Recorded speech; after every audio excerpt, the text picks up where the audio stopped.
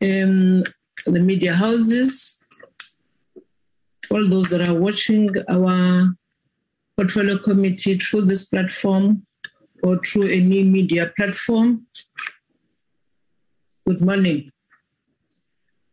Honorable members, today we are to continue where we left off last Wednesday when we were dealing with clause by clause of our expropriation bill number 23 of 2020, a bill which is there to repeal an existing act, Expropriation Act of 1975. So we are here to finish what we have started. We are going to start with Chapter 5 today, clause number 12. But it would be very wrong of me not to remind you, honorable members, as we discussed, as we have previously done so, that we are looking at what the people of South Africa said. We are looking that whatever that we discuss here is within the ambits of the law, because one of the major reasons is that we want an act that talks to the current constitution, that is the Constitution of South Africa, which was adopted in 1996. So it is very crucial that whatever that we do, we must really understand that. Lastly, dare we not forget where we're coming from. I think yesterday, when the president was speaking in the Human Rights Day in Northwest, one of the things that he mentioned is that the recent survey has shown that South Africa is one of the most unequal countries. And that inequality is glaring across the racial lines. When we deal with this bill, we must remember that. We must remember where we're coming from. We must ensure that a bill is passed in Parliament that will talk on the transformation of this country. A bill that will talk on what the government can do when there is a public interest, especially in terms of properties. We must remember that. We will never forget those who died in the hands of the brutal police of apartheid on the 21st of March, 1960. We will never. We are enjoying freedom today because their blood nurtured this freedom. We must, as we discuss, honorable members, try that we come or we converge into something so that this country may not go back to where it was before. With those few words, honorable members, I welcome you all in this meeting. And as we continue with our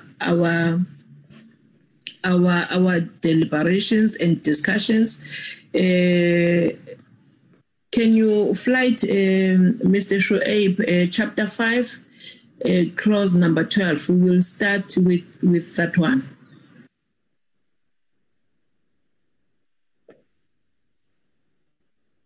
Chairperson, I'm just checking. Yeah, it is visible. May I continue, Chair? Yes, Chair. Thank you, Chair. Chapter 5 deals with compensation for expropriation and determination of compensation. 12.1.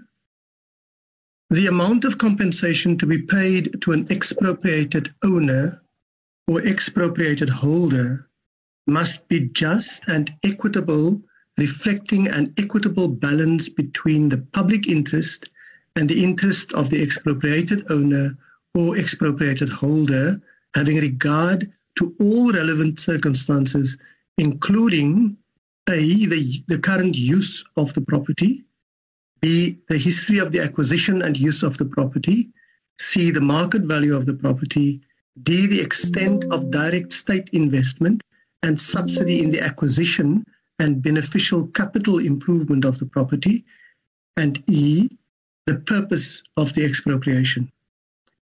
12 sub 2, in determining the amount of compensation to be paid in terms of this Act, the expropriating authority must not, unless there are special circumstances in which it would be just and equitable to do so, take account of, I'm just paging. The expropriating authority must not, unless there are special circumstances in which it would be just and equitable to do so, take account of A, the fact that the property has been taken without the consent of the expropriated owner or expropriated holder, B, the special suitability or usefulness of the property for the purpose for which it is required by the expropriating authority, if it is unlikely that the property would have been purchased for that purpose in the open market. C, any enhancement in the value of the property, if such enhancement is a consequence of the use of the property in a manner which is unlawful.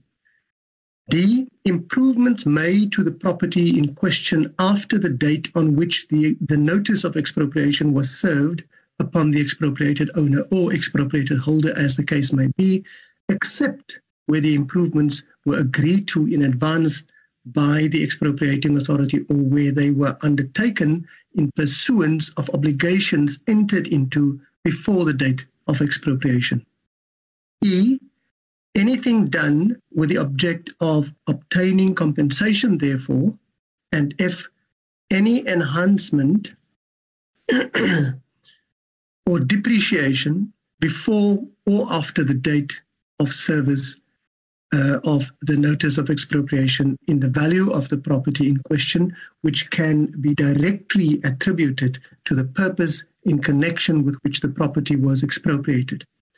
12 sub 3, it may be just and equitable for no compensation to be paid where land is expropriated in the public interest, having regard to all relevant circumstances, including but not limited to A, 3A, where the land is not being used and the owner's main purpose is not to develop the land or use it to generate income, but to benefit from appreciation of its market value.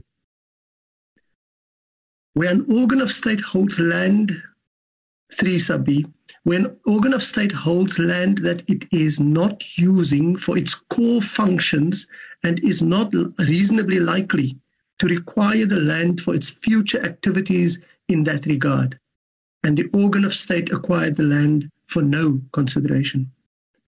3C, notwithstanding registration of ownership in terms of the Deeds Registries Act 1937, that's Act 47 of 1937, where an owner has abandoned the land by failing to exercise control over it.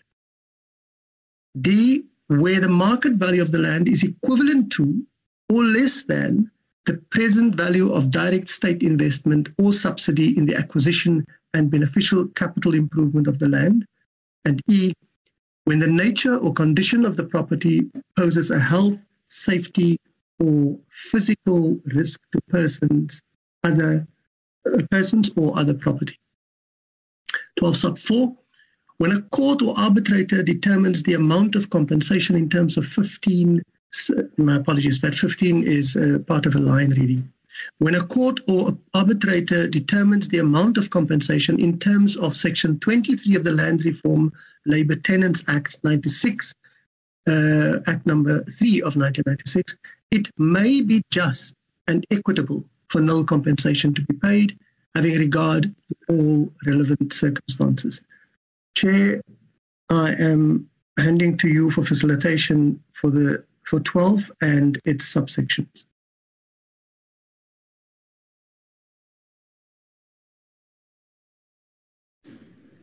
Thank you, Mr. Shuaib,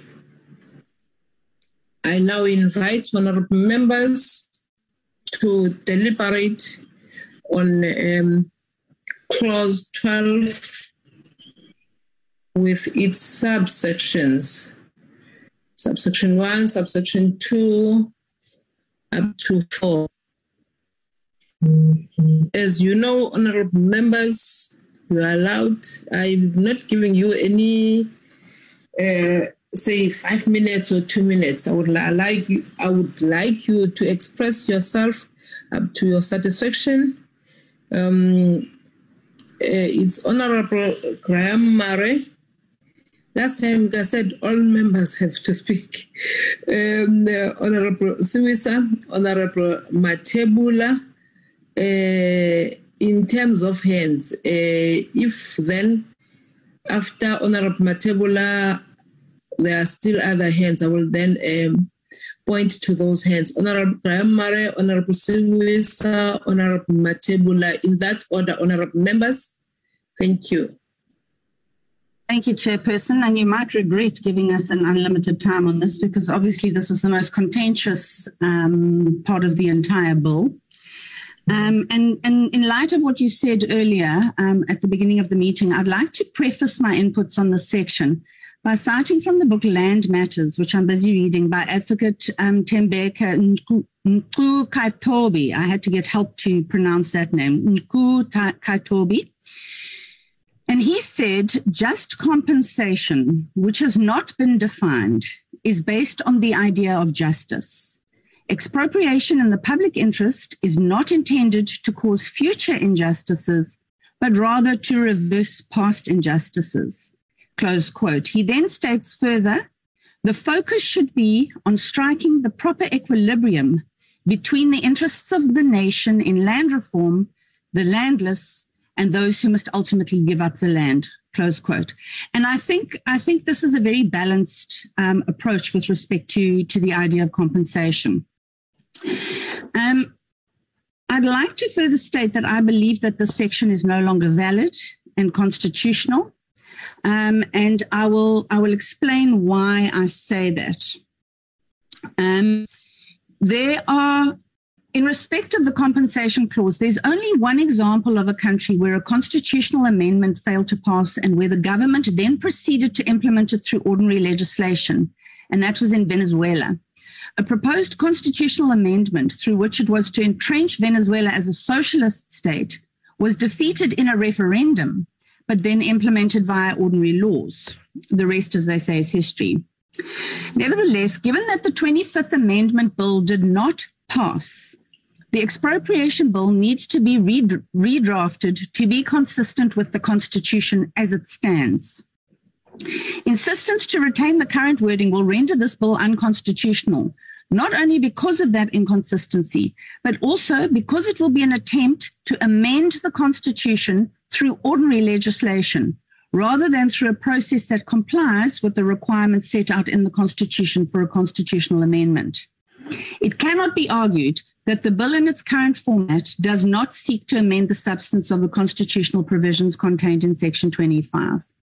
If it was previously agreed and accepted that a constitutional amendment would be necessary to enable null compensation and expropriation without compensation, then it cannot be enacted through the back door by this bill, given that the constitutional amendment did not pass. So in light of that fact, public participation on the expropriation bill was conducted on the current version of the bill as inextricably linked to the now defunct 25th Constitutional Amendment Bill. It will, in all probability, be necessary now to subject this clause particularly, irrespective of whether it's amended or not, to fresh public participation, given that the constitutional amendment did not pass. South Africans must be consulted again on the way forward in light of the changed circumstances. That being said, we obviously need to make inputs on the clauses that exist. So while we do not dispute that just and equitable compensation might amount to null compensation, the converse does not apply.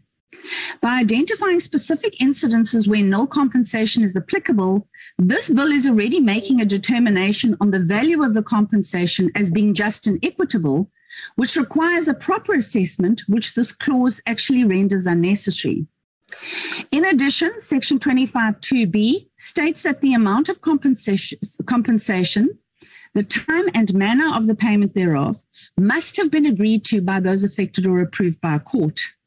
This section completely eliminates consensus, and it usurps the authority of the judiciary because it predetermines the amount of compensation to be nil in these defined circumstances. This contravenes the doctrine of separation of powers. In addition, a recent judgment in the Landclaves Court found that in determining just and equitable, the full market value must be the starting point when no other factors, such as those covered by Section 25(3) of the Constitution, apply.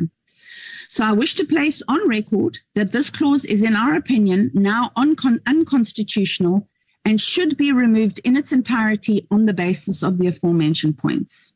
However, in light of the fact that we are debating it and we haven't removed it yet, my inputs are as follows.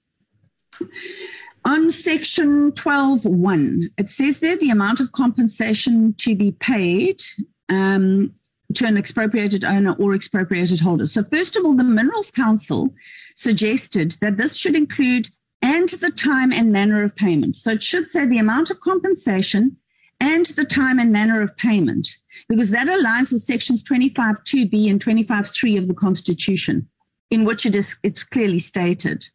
This might also affect the timelines. So if we're giving effect to the Constitution with this bill, then it cannot exclude time and manner of payment. Also, it says expropriated owner or expropriated holder, and the question is, why is it or and not and or? And what happens if both qualify for compensation? The list is flawed in that consideration should also include the mortgage. The amount cannot be calculated without due regard to what is owed on the mortgage in terms of the relevant circumstances.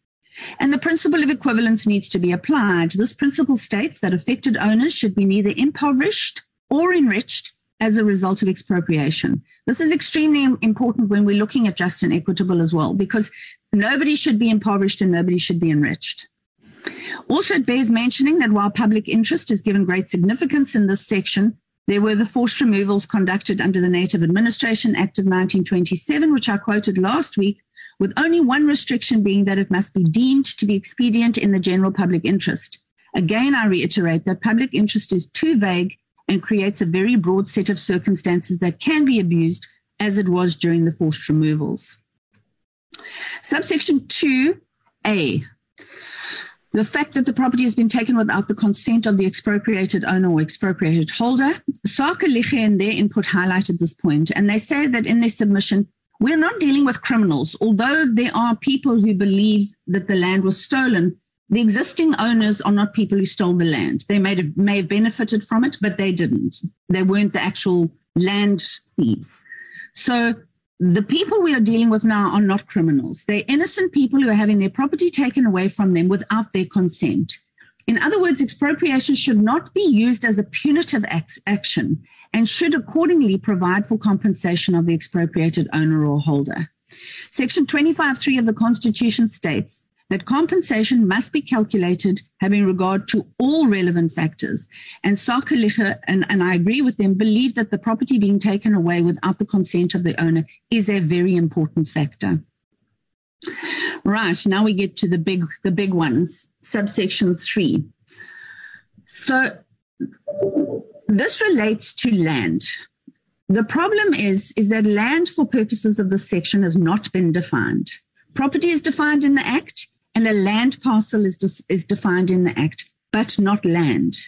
So does this include improvements, sectional title, other aspects?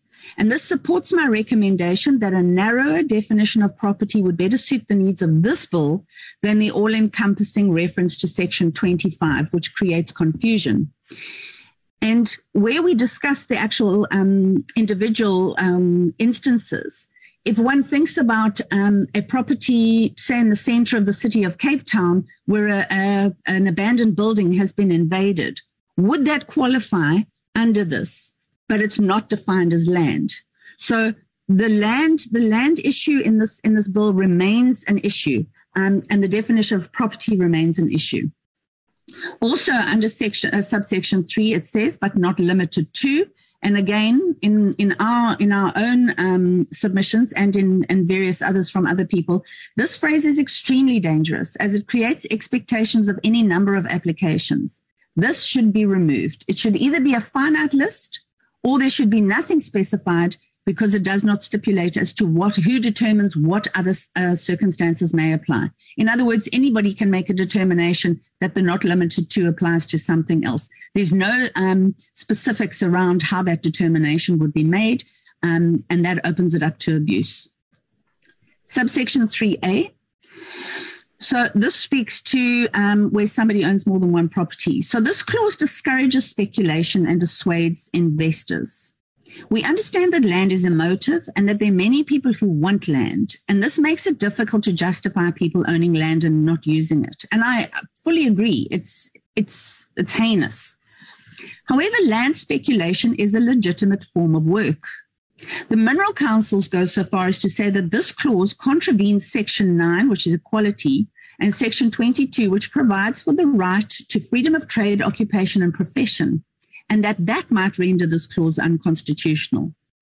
In addition, there might be reasons why the land is not being used. People could be waiting for planning permissions. They could be holding it for their children when they grow up. A legitimate owner should not be penalized. Subsection 3B. This clause pits the purpose of the state against the purpose of the expropriation. And in that case, which of these should have precedence? Subsection 3C. This cannot be sufficient cause, as the failure to exercise control may not be the fault of the owner. Abandoned land is not defined. However, it is common cause that for it to be deemed abandoned, the owner must have relinquished control as well as abandoned the intention to own the property. If both of these are present, the property is deemed to be res derelicta and no longer belong to the owner. The judgment in Moederklip Boerdery supports this. The owner was awarded damages because the state failed to protect his property rights, despite him having lost effective control of his property due to a land invasion. It doesn't make sense then to legislate for null compensation on the same basis. It's also worth bearing in mind that as long as a person's name appears on the title, that person is the owner, unless that person died intestate with no beneficiaries, or if the property was owned by a company that deregistered. If this clause is retained, there should be a detailed process to determine loss of control and abandonment as part of this subsection. This clause could also promote land invasions to force, for example, the development of housing. And it also places control of the land above ownership and the rights of title deed holders. Subsection 3D. Starke raised the concern around perpetual expropriation, where a beneficiary of expropriation or land reform could have their land taken away for no compensation, which would be extremely unfair. It's also worth establishing if this applies to property that was bought after it was invested in by the state. And then Du Toit versus Minister of Transport stated that you start with market value. You subtract the state investment value, and where the difference is less or null in terms of market value, null compensation would be acceptable. And as such, that actually renders this clause superfluous because it's already legislated in such a way that it would apply. Subsection 3E. There's no reason why this would warrant null compensation. Would this qualify after it was already earmarked for expropriation, or will it be expropriated because it poses a health risk? And then why would government burden itself? Who determines the risk? What degree of risk qualifies? What about illegal dumping sites or other filthy areas? Do they qualify? A quantifiable risk should be stipulated to, and the costs to remedy should exceed the market value to justify this. Before I move on, I would like to emphasize again that I deem that this entire subsection is unconstitutional, as these amendments were not made in the Constitution, in the constitutional amendment of Section 25, and as such cannot be legislated as a backdoor into a constitutional amendment. Finally, Clause 4. Sakelegge feels that this clause gives persons with inferior claims more rights to the property than the owner, which is problematic. I agree. Also, attempting to address an administrative mess like the processing of claims through legislation is unacceptable. There are 20,000 outstanding claims that need to be processed. This clause will have no effect on that, and it will just reduce rights. So it is my opinion as well that this clause should be removed. That is my input on Section 12. Thank you very much for the time and opportunity, Chairperson. Thank you, Honorable Graham-Murray. Honorable Suisa. Thank you, Chair. I'm going to keep my video off if it's allowed. I'm worried about network, but I'm moving to another place that has got the better network. Chair, mine is going to be... Please don't move. When you are speaking, just continue. We'll allow you not to use your video. Then, after speaking, Honorable Suisa, can you please continue? All right.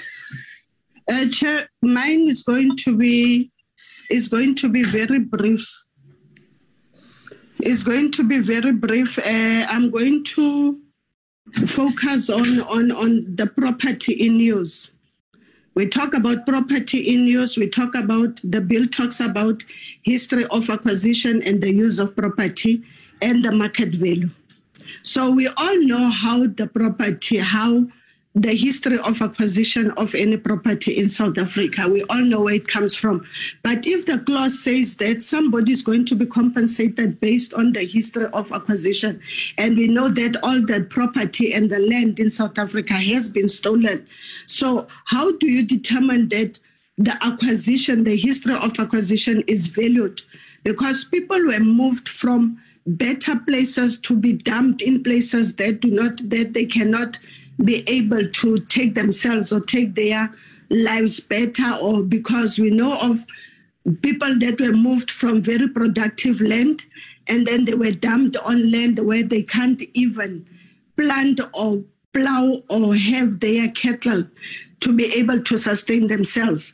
So history of acquisition is going to be irrelevant in this case, that if we say this person that's got a title deed, they are the rightful owner, as I've listened to Honorable Graham saying that those people are not the ones that stole the land, but from where they got the land, the people that were on that land before are the rightful owners. And now the bill speaks about history of acquisition, and we all know how the acquisition, how the whole property was acquired.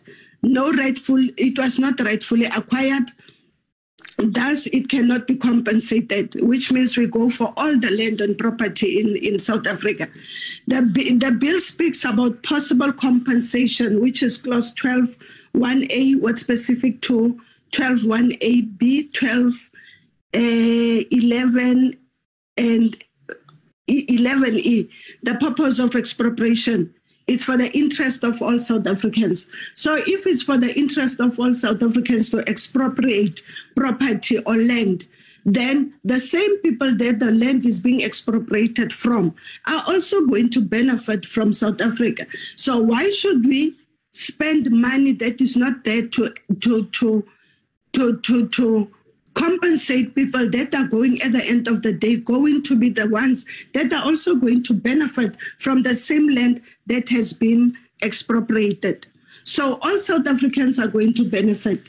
So at this moment, South Africa does not have money. We are billing on money that is not there. And we are saying that the bill says there must be possible compensation for expropriation. And yet the people that are going to be paid are also going to benefit from the land that has been expropriated. 12.2, special circumstances. What special circumstances are there that need to determine whether a person is going to be compensated? Because if we speak about special circumstances, everybody is going to have special circumstances.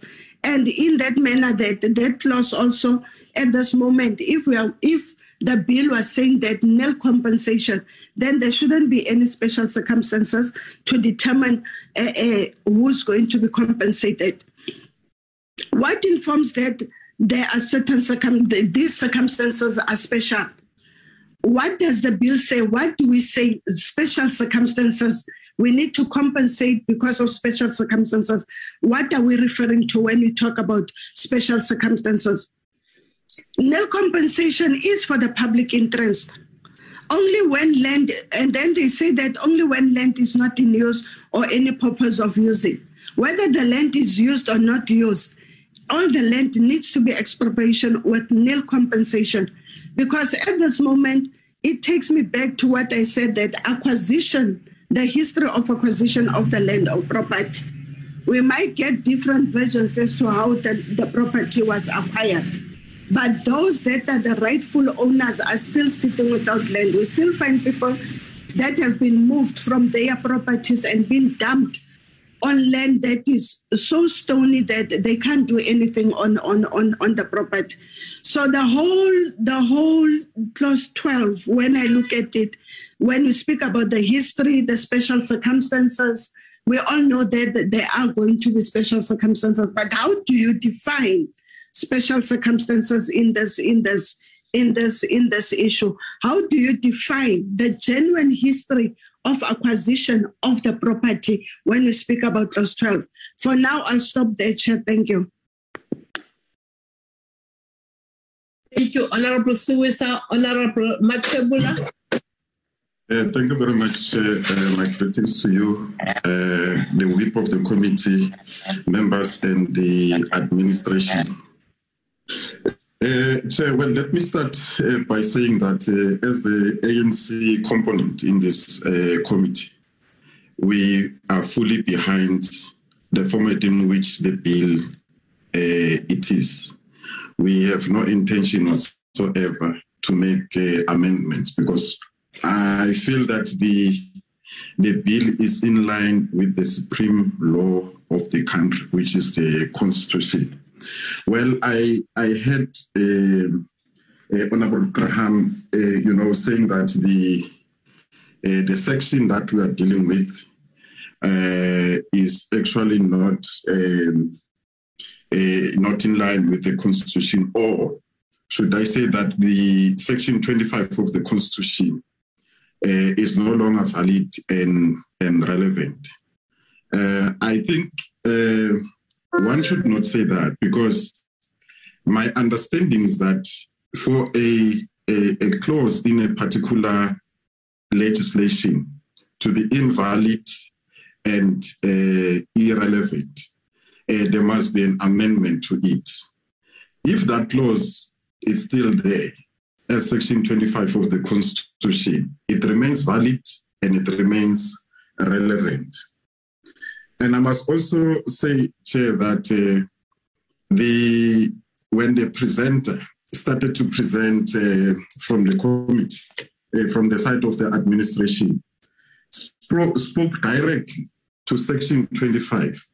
When you speak of Clause 12, subsection 1. Clause 12, subsection 1 was directly taken from the Constitution. That is Section 25, subsection 3 of the Constitution. Now, this bill, Chair, is in line with the Constitution, and any person who feels that the bill is not in line with the Constitution, we have always been saying that this is a country wherein everybody has a right to approach our competent courts of the law. So they make approach the courts in order for them to seek through an application, seek an invalidation of that particular section. But I must also speak about section, that is clause 12, subsection 2. that is clause 12, subsection 3, Chair. Clause 12, subsection 3, paragraph A says, where the land is not being used and the owner's main purpose is not to develop the land or use it to generate income, but to benefit from appreciation of its market. So when you deal with this particular bill, why would you allow a person or even a state organ, because B of this subsection also speaks of a state organ, where the land is not being used? Why would you allow such individuals or state organ to have a land that is not used, instead of taking that land and use that land to the benefit of the public? And even in this particular instance, Chair, the bill speaks of the interest of the public, and it speaks of those that are actually affected, including that person who is not, using that particular land, is going to be taken into account or into consideration, because the current setup of our constitutional, arrangement in this country does not allow for one to arbitrarily take land or property without the involvement of the other party who's affected by the expropriation. And I must also say, Chair, that when you speak of nil compensation, Chair, nil compensation, no one is going to respect it, Chair. I must say that this particular bill is not made for particular people or people of a particular color. Any person will be affected by this bill, and conditions that are going to make in terms of that person to be compensated or that person to be nil compensated are going to be taken into consideration. Now, Chair, if you look at Section 25, subsection 3, it speaks of just an equitable compensation. So even if you are to nil compensate a person, that must be just and equitable. So there is in no way, Chair, where one can say that as the African National Congress, as we are leading this proposal of the bill, that people whose land will be expropriated, all of them will be compensated. It's not true. There are certain conditions that are set by the bill itself. I have read one of them, or if not two of them, wherein the land is actually unused. That's where, nil compensation is going to creep in and have the land expropriated. And section clause 12, subsection 4, it also speaks of the court. It says, when a court or arbitrator determines the amount of compensation of Section 23 of the Land Reform Act, it may be just and equitable for nil compensation to be paid, having regard to all relevant circumstances. Yet, this bill does not only speak about the authority that has been empowered in terms of this bill to deal with nil compensation. Even the courts, the arbitrators, are being empowered by this bill to look at equitable and just, compensation to a person who is affected by expropriation. But as I close, in no way, I can agree with someone who would say, this bill is open to abuse. No. we have said it in the past that any person, it might be the minister, any person who is, permitted to expropriate a particular property, that person will have to work within the framework that is there, to which the parliament, because this is not only the framework, legal framework that we are talking about. You've got your constitution, you've got your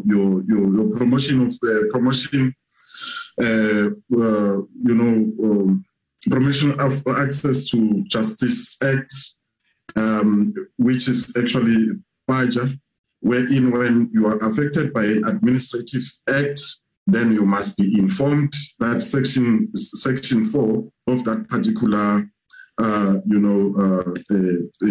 piece of legislation. There are many other pieces of legislation that will be informed the expropriation of property as part of this particular bill. And Chair, in no way one can also agree to say this is going to scare away investors. Look, the bill that we are talking about, as we are speaking, we are open to the public. In fact, we are talking to the world. This bill has been coming a long way. And people have been, reading about what is happening in South Africa. Guess what, Chair? Investment has been coming. People have been showing interest that, we are going to expropriate land. There is no fear whatsoever. We know that we are a ruling party as we speak. We have taken a decision in 2017 that we are going to expropriate. No one has actually decided to pull out in terms of investment or supporting South Africa in terms of trades. So we continue to grow economically. Well, where we drop because, for instance, we've got the issue of COVID-19, but not because of the fear that there's going to be an expropriation of land. Thank you, Chair. Thank you. Yes. No, the other hands. Okay, Honorable Njobo, Honorable Shabalala, and Honorable Van Schalkwyk. I don't know, Honorable Sibusa, whether it's a second hand or a legacy hand. Honorable Sibusa? Okay. Let's say okay, thank you. Honorable Njobo, Honorable Shabalala, then lastly, Honorable Van Schalkwyk. In that order, please. Thank you, Chairperson.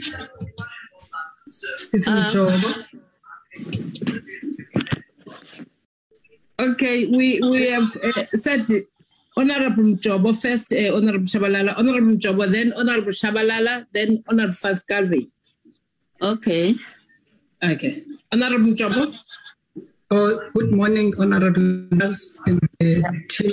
Well, I don't know.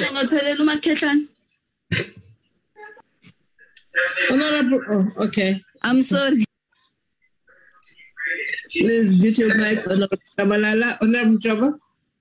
Okay, thank you, Chairperson, for the opportunity. I'd like to align myself with the input done by Honorable Matebula. I'm very covered and I'm very happy with his input. The Chapter 5 is very important and the clause is transparent and balanced. The spirit and intent of the bill is to advance the expropriation of the land in the public interest and in order to redress the land injustice of the past. Thank you, Chairperson. I'm very happy with the input done by Honorable Matebula. Thank you, Honorable Njobo. Honorable Shabalala. Thank you, Chairperson. I'm also partly covered, but I would like to say, Chairperson, my take will be that nothing should be taken out of this part of the bill.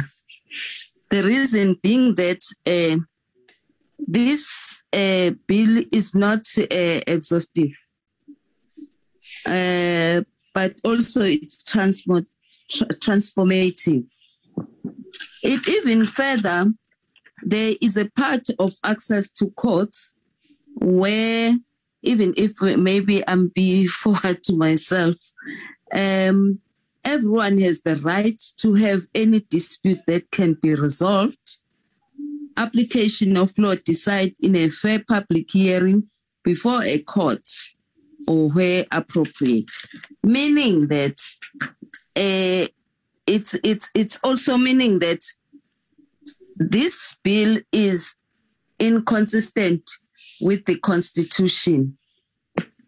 So anything that is tested against the Constitution, if it passes the consistent with the Constitution, I don't think there is a problem. But the issue of expropriation is not news to South Africa. Chairperson, if you would recall and look around, there is a Spornet or Transnet rail line that goes through all the areas, be it the farms. There are road networks, even in our province, that goes through a certain farm, taking a certain portion of the farm. But it's not even new, because even here in Cape Town, you had some examples of the expropriation of the land without any compensation. There is even some cases where you have the sports ground being expropriated, and worse when it's not even in the interest of the public. Ourselves as members of parliament, we are public representatives. So for any interest or any emphasis will be around, I think we need to agree that anything that we stand for will be around if anything is in the interest of the public, as it is emphasized in this bill. Chairperson, I also wish to say that this bill is in line with Section 25 of the Constitution as it stands. This bill was never dependent on the amendment of Section 25, so we should not be confused or confuse ourselves around these issues. The provisions found in Section 12 do not negate consensus, as consensus is entrenched in Section 25. Section 25, subsection 2. So, Chairperson, my take will be that I am comfortable also with the issue that the Constitution allows for nil rent in compensation. It is part of all our international trade. Remember, when you talk about the issue of the investors, even in their own countries, they are aware of the land acquisition and how do they go about. But the South Africa's government is part of the international agreement. Thank you so much. Thank you, Honorable Shabalala. Honorable Van Schalkwyk. Thank you very much, Chairperson, for the opportunity. I'm mostly covered by the previous speakers. Just to re-emphasize, Chairperson, that we shouldn't confuse this bill, which we are dealing with, named the Expropriation Bill, with the amendment of the Section 25 of the Constitution. Like many of the inputs confused when we were doing the public hearings. So I would therefore urge our members to be very concise and straight to the point, but not confuse the two bills. But also, Chairperson, I would concur with the previous speakers in terms of our international trade agreements, which makes provision not for compensation, expropriation without compensation, but for no compensation. And this is a practice globally with regards to many countries, Chairperson. It's not a new phenomenon globally.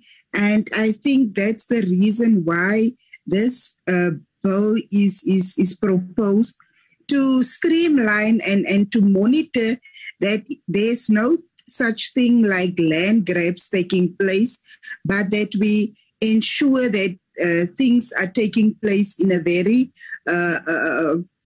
managed position. And Chairperson, we've had different opinions, like the Chief State Law Advisor, as well as Advocate Butlender's opinion, which also refers us that the issue of expropriation without compensation is not provided for, and we are not talking about that. But what we are referring to is the issue of no compensation, and that is afforded for. And also, Chairperson, I totally agree with Honorable Shabalala when she says that the issue of expropriation is not a new thing in our country, and the DA is always proud when they say where they govern, and then they will stipulate. But what they are not telling the members of our society is where they are governing in the Western Cape. It's a regular phenomenon that expropriation without compensation, not necessarily in the public interest, are taking place, and it's just silent. And those phenomena, or the what's been happening in Woodstock and areas like in your Boerkaap, it is to the disadvantage of previous disadvantaged individuals of our country, and they are not being consulted. Like what we are doing in trying to ensure that this bill is ensured. There's no public consultation taking place, and there's some land that's been sold to developers taken from our people, and it's not in the public interest, and it's for profit making by developers in advancing the interest of the previously advantaged. So we are saying, Chairperson, that we strongly agree that no clauses should be retracted or removed. The bill should proceed as it stands, and we as the ANC support it like that. Thank you very much. Thank you, Honorable Van Schalkwyk. In fact, thank you all the honorable members that contributed on this clause. I don't know whether is the Advocate Van Breda. Are you here today, Bumi? Where are you also here? Okay. Any comments on this clause? Sorry, Chair, just before Advocate Van Breda comes in, I would like to tender Pume's apology. She is currently on leave. Thanks, Chair. Also, so no one has replaced her? Ms. Martinez, no one is here? Not that I know of, Chair. No, not. Okay, no. Oh, okay.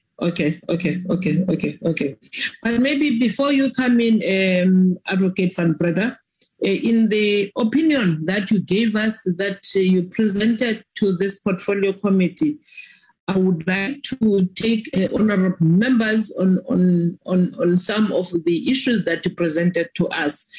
When you described the Office of the Chief State Law Advisor, the issue of compensation, I think it's paragraph 56 in your presentation. It reads as follows.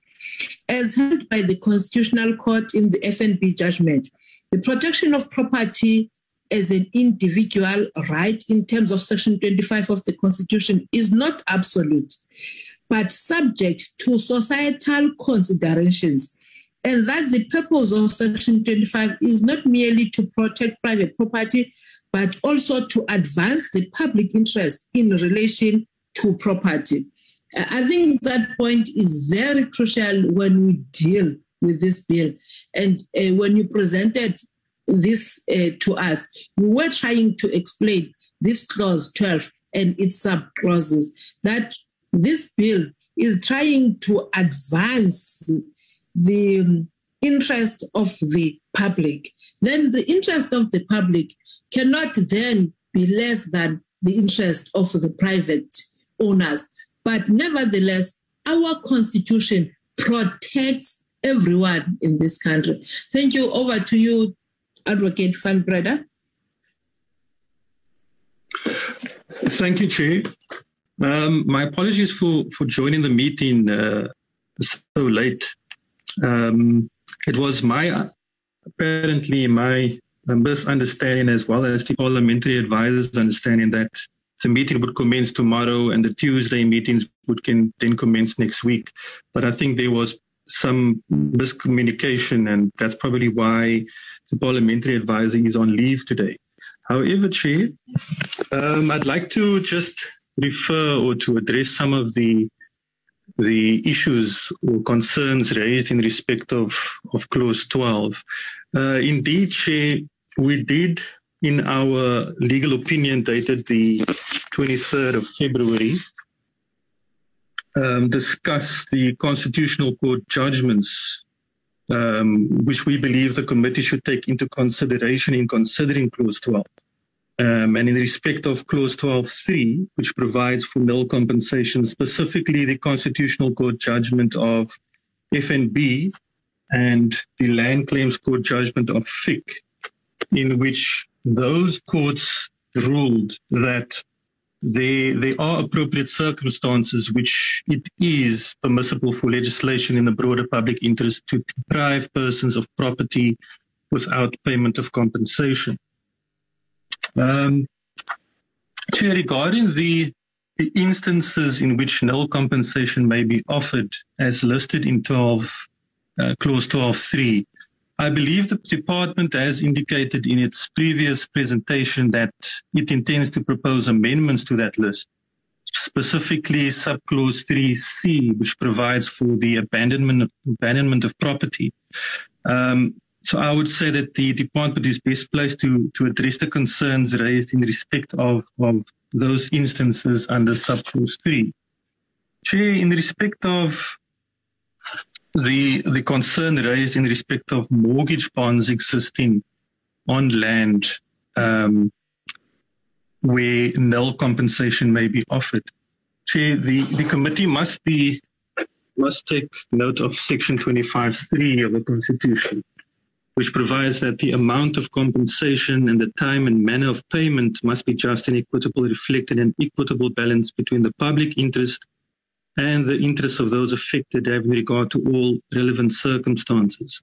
And there it lists a non-restrictive list of those of examples of such circumstances.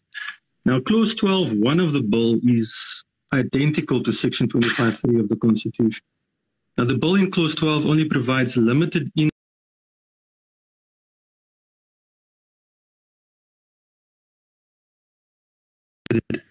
Now, the bill does not expressly provide that nil compensation will be considered where a mortgage bond exists in respect of the land concerned.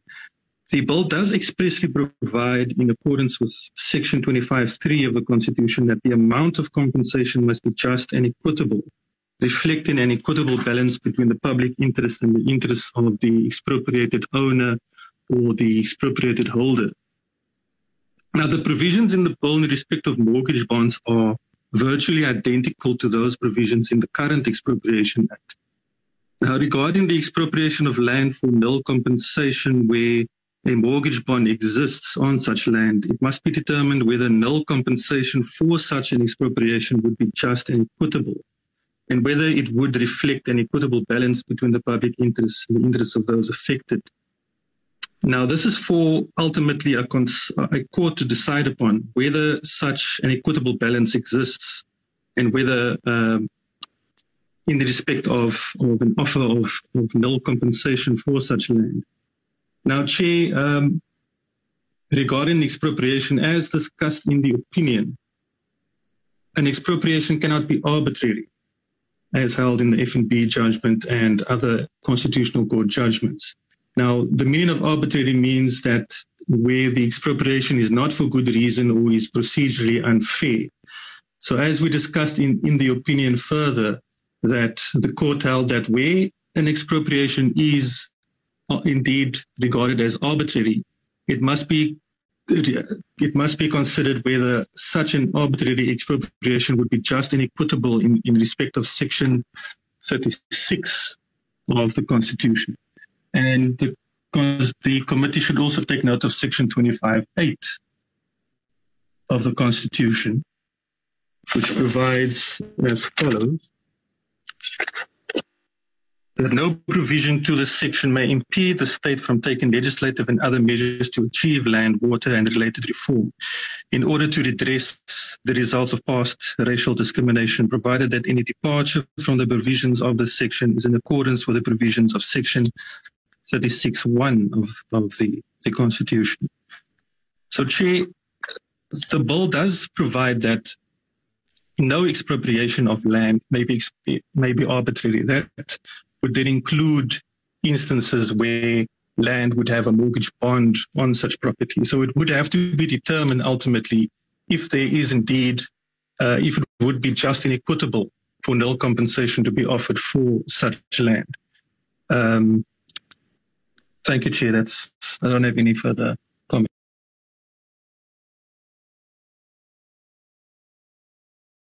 Thank you, Advocate Van Breda, for that explanation, and also it assists us in moving forward. We have agreed as the Portfolio Committee that the department will respond when we are through with all the clauses. Can we then, Mr. Shuaib, go to clause 13? Chairperson? Oh, I didn't see your hand, Honorable Primary. Yes. No problem, Chair. Chair, I was not aware that the Parliamentary Legal Advisor was not in the meeting. I think that is a bit of an issue. And I would humbly request that the Parliamentary Legal Advisor revisit the inputs that have been made on today's meeting and provide us with a written opinion on what has been raised, please, if that would be possible. Thank you very much. No problems. Thank you. We go to clause number 13. Is it 13 or... It is 13 indeed, Chairperson. Okay, let's thank you, Chair. Yes. I'm just paging up so that we are comfortable. We're dealing with interest on compensation. Interest at the rate determined from time to time in terms of Section 80 sub 1 sub B of the Public Finance Management Act, 99 Act number 1 of 99, from the date the expropriating authority or the person on whose behalf the property was expropriated takes possession of the expropriated property, accrues on any outstanding portion of the amount of compensation payable in accordance with Section 12 and becomes payable in the manner contemplated in Section 17, provided that A, if the expropriated owner or expropriated holder fails to comply with Section 14 sub 1 within the period referred to in that section, including any extension of such period, the amount so payable during the period of such failure and for the purposes of payment of interest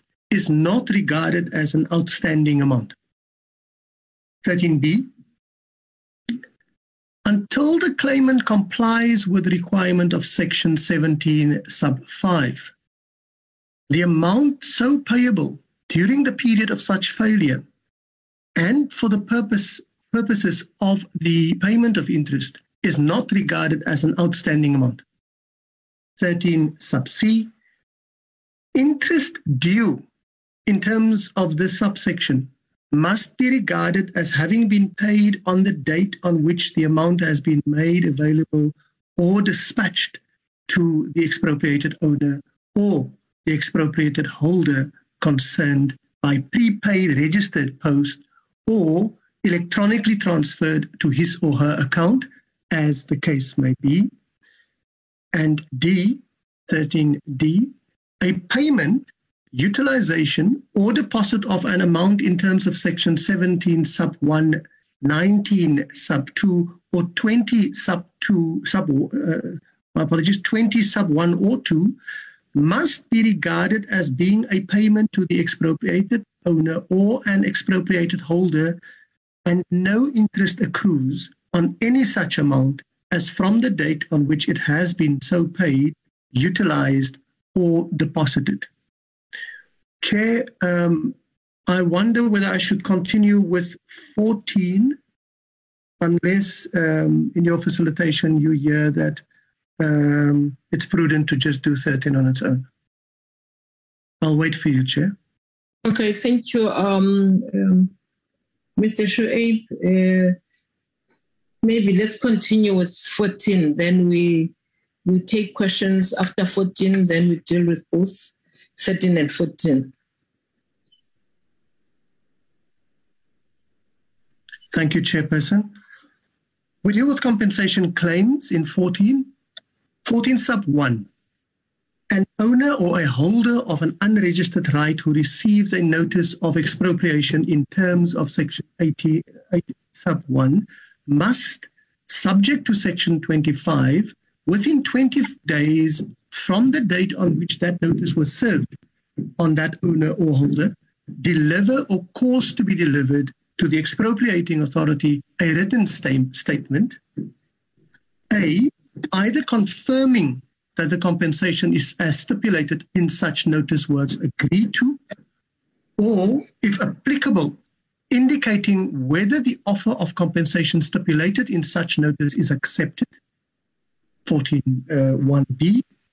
If no compensation was offered, as in the case of an urgent expropriation in terms of section 22, or if such offer in the notice is not accepted, indicating the amount claimed by such owner or holder as just and equitable compensation. 14 sub 1c, furnishing full particulars as to how the amount contemplated in paragraph B is made up, including a copy of evaluation, other professional report, or other document that forms the basis of the compensation claimed, if any. 14.1d, if the property expropriated is land, furnishing full particulars of Roman 1, improvements on the land that in the opinion of the owner or the holder affect the value of that land, and Roman 2, I'm just paging to make it more comfortable, all unregistered rights that exist in respect of such land that he or she is aware of, including the name and address of the holder of such unregistered right, and a copy of any written instrument evidencing or giving effect to an unregistered right in his or her possession or under his or her control. E, the physical address or postal address, facsimile number and email address, if any, to or at which further documentation in connection with the expropriation must be delivered, and if such information and annexing such documentation as may be described by the minister in order to facilitate electronic payment of compensation to the expropriated owner or expropriated holder. 2, 14.2 sub 2, that is, if the expropriated, if the property expropriated is land, 2 sub A, the expropriated owner must deliver or cause to be delivered to the expropriating authority subject to Section 35 within 30 days of the expropriating authority requesting the title deed to such land, or if it is not in his or her possession or under his or her control, written particulars of the name and address of the person in whose possession or under whose control the title deed is, and to be the person, sub 2b, that is, the person referred to in paragraph A, in whose possession the title may be, must deliver or cause to be delivered the title deed in question to the expropriating authority within 20 days of the expropriating authority requesting it, subject to Section 25. That is clause 14 completed, Chair. Thank you. Shuaib, honorable members, clause 13 and clause 14. Clause 13 and clause 14. Honorable Graham Murray. Thanks very much, Chairperson. Just some minor inputs. On clause 13, C, it says their interest due in terms of this subsection must be regarded as having been paid on the date on which the amount has been made available or dispatched or whatever. I'd like to propose that the clause is amended and that whole part about has been made available or dispatched by prepaid registered post or electronically transferred to his or her account, as the case may be amended to say that interest due in terms of this subsection must be regarded as having been paid on the date on which the amount has been received by the expropriated owner or holder. I don't think the fact that it's just been sent should be sufficient acknowledgement that payment has been made. It must have been received by the expropriated owner or holder. And then in terms of Section 14, I just want to ask the question, what about a bondholder? They're also deemed to be the owners, so what is their role and input in all of this? Because at this stage, it's an owner or a holder of an unregistered right who has to respond. What about the bondholder? And then just obviously to be completely consistent, under Section 14.1e, I would remove facsimile because, again, that is a redundant technology and nobody is using faxes anymore. Those are my inputs. Thanks, Chair. Thank you, Honorable Graham Murray. Honorable Matebula. Chair, thank you very much. Well, I don't have much to say except to say, Chair, I think this is a kind of a balanced type of a bill, Chair, which takes into consideration all the circumstances that surround the issue of expropriation of a bill, in particular when it comes to issues of payment and also, the timeframes and as well as the interests that are concerned. Chair, but let me still say, Chair, that I am of the view that the bill in the current form, it covers everything that you require to expropriate as a state, and as such, I see no need to make any amendments that, unless otherwise we want to make unnecessary amendments. But the amendments, the bill as it is now, I think, Chair, it's in a correct form. But Chair, let me say this: when as section clause 13 subparagraph C states that the interest will begin the moment the money is sent to the person whose property has been expropriated. I think for me, that's the most correct one, because remember, Chair, that the moment money leaves your purse, it's no longer your money. It becomes the money of the person to whom you are sending that money. So as such, the interest must begin at that time, not when that person receives the money. Because if you are going to allow that, you are going to open up to be, to be abused by the people who will be receiving money, whose property have been expropriated. Because let me say, for instance, if we were to talk about issues of FICA, for an example, the Financial Intelligence Center, if there's suspicion of a fund that is to be received by a particular person, FICA, in terms of FICA Act, they've got the right to intervene and stop that payment. Whose fault is it? Whose problem is it? You cannot make it that obviously. I'm just making an example. There are many other things that can be done, or someone can simply say that I didn't receive the money, I only received 2 months after the money left your account. So hence I said, when I begin to speak, that to say that the bill in its current form, it should be accepted as it is. Thank you very much. Thank you, Honorable Matebula. I think, honorable members, we agreed that the post office, as slow as it is, must be used, because there are people that rely on it. We then said that an inclusion of the electronic mail must be also done.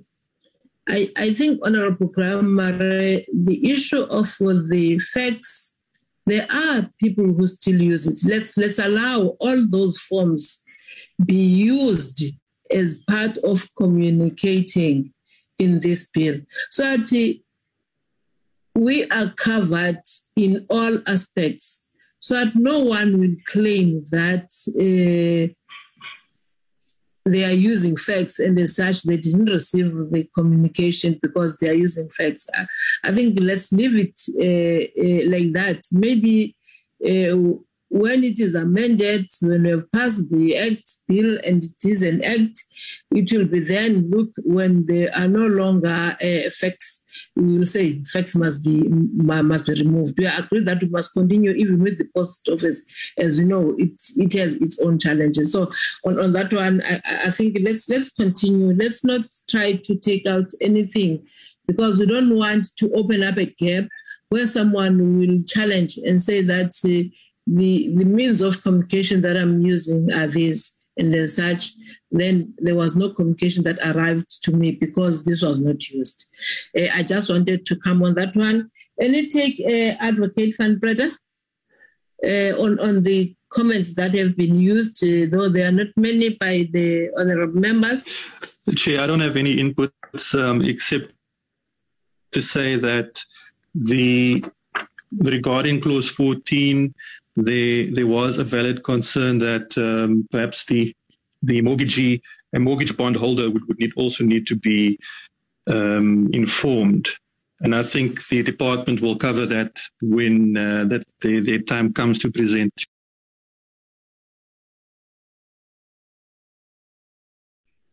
Okay, I have not opened. I think on that one, we're still coming to clause 18, which talks on property subject to mortgage or deed of sale. I think we're still coming to that. Maybe it will be explained further there. Can we then continue to clause 15? Shape, clause 15. Thank you, Chairperson. Am I still visible? I think I am. Yeah. Chairperson, 15 deals with Office of Compensation. 15 sub 1 says, if the expropriating authority does not accept the amount claimed by a claimant in terms of section 14 sub 1, the expropriating authority must, within 20 days of delivery of the statement contemplated in that section, make an offer of just and equitable compensation to the claimant in writing, furnishing full particulars of how such amount is made up and calculated. Sub 2. The offer of compensation contemplated in subsection 1 must be accompanied by copies of reports detailing how the offer of compensation was determined if the amount is different from the amount offered by the expropriating authority in terms of section 8, sub 3. Sub 3 of 15. The provisions of section 21 apply if A, an owner or holder of an unregistered right does not deliver a statement in terms of section 14 sub 1, or B, the claimant does not accept the offer of compensation contemplated in subsection 1 by written reply within 20 days or within such additional time as may be permitted in terms of section 25. Your permission, Chair, to continue with 16. Let's continue with 16. Request for particulars and offers. 16 sub 1. The expropriating authority and the claimant may from time to time in writing deliver a request for reasonable particulars regarding the claimant's claim for just and equitable compensation, or the offer of just and equitable compensation, as the case may be, and particulars so requested must be furnished within 20 days of such a request. Sub 2.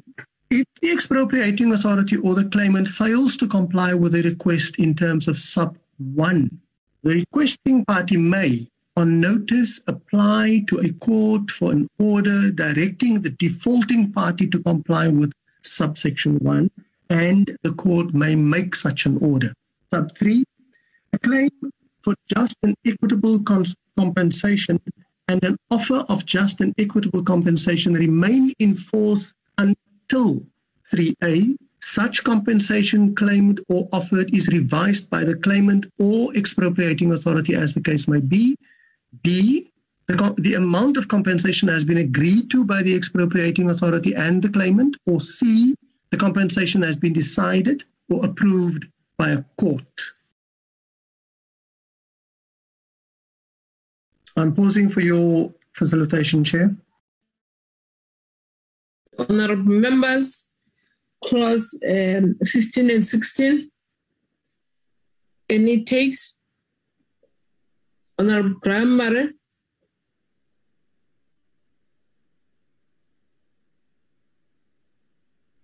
Person, I've heard from Honourable Matabula several times that he believes that nothing should be amended in this piece of legislation. And while I accept that that's his opinion, at the end of the day, our job is to discuss this on a clause-by-clause basis to determine that this is the best possible piece of legislation that we can offer to our country at this stage, having regard to everybody that is impacted by expropriation, being the state, the expropriated owner, and the beneficiaries thereof.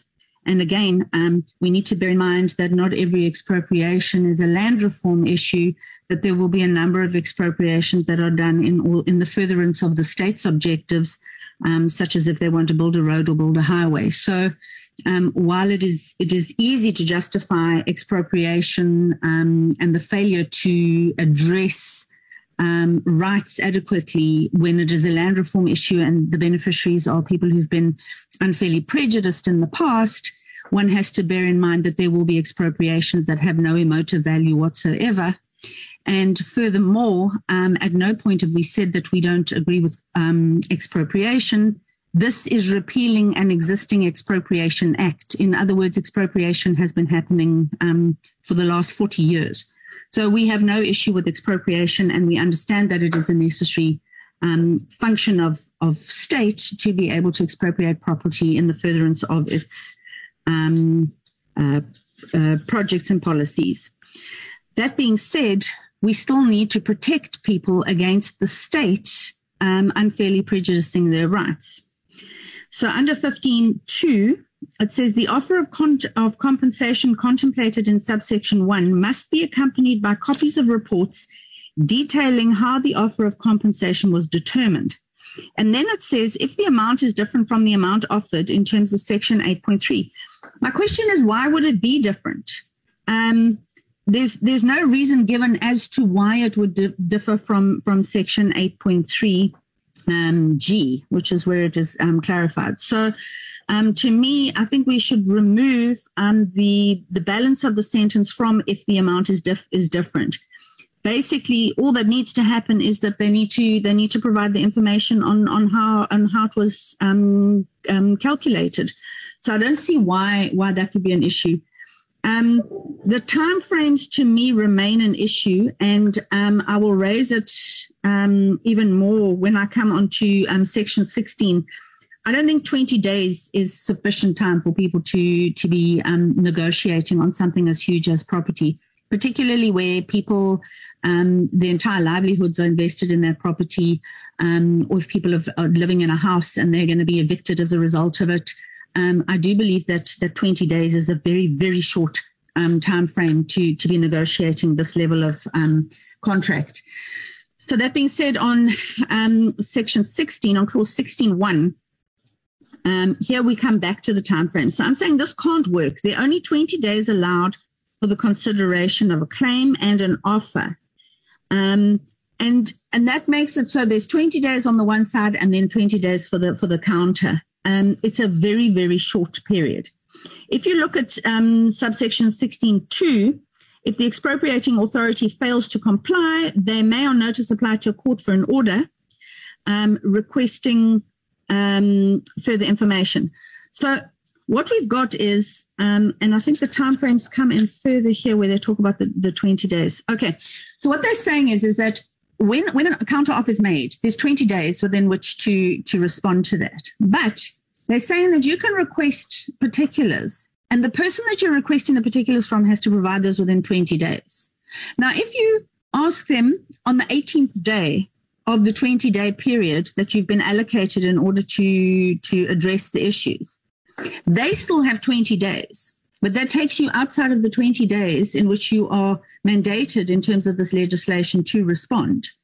So there's a bit of an issue here. There seems to be a bit of a disjuncture here between the timeframes. And then if you still can go to court, that's also going to further delay the process. And again, it's going to take you outside of the 20 days.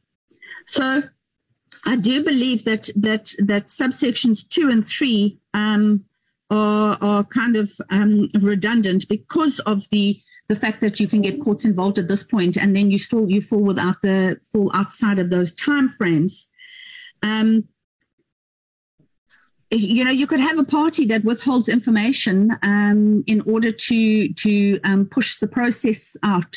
So I do believe that this request for particulars and offers in terms of the timeframes offered here should possibly be amended and potentially brought in earlier.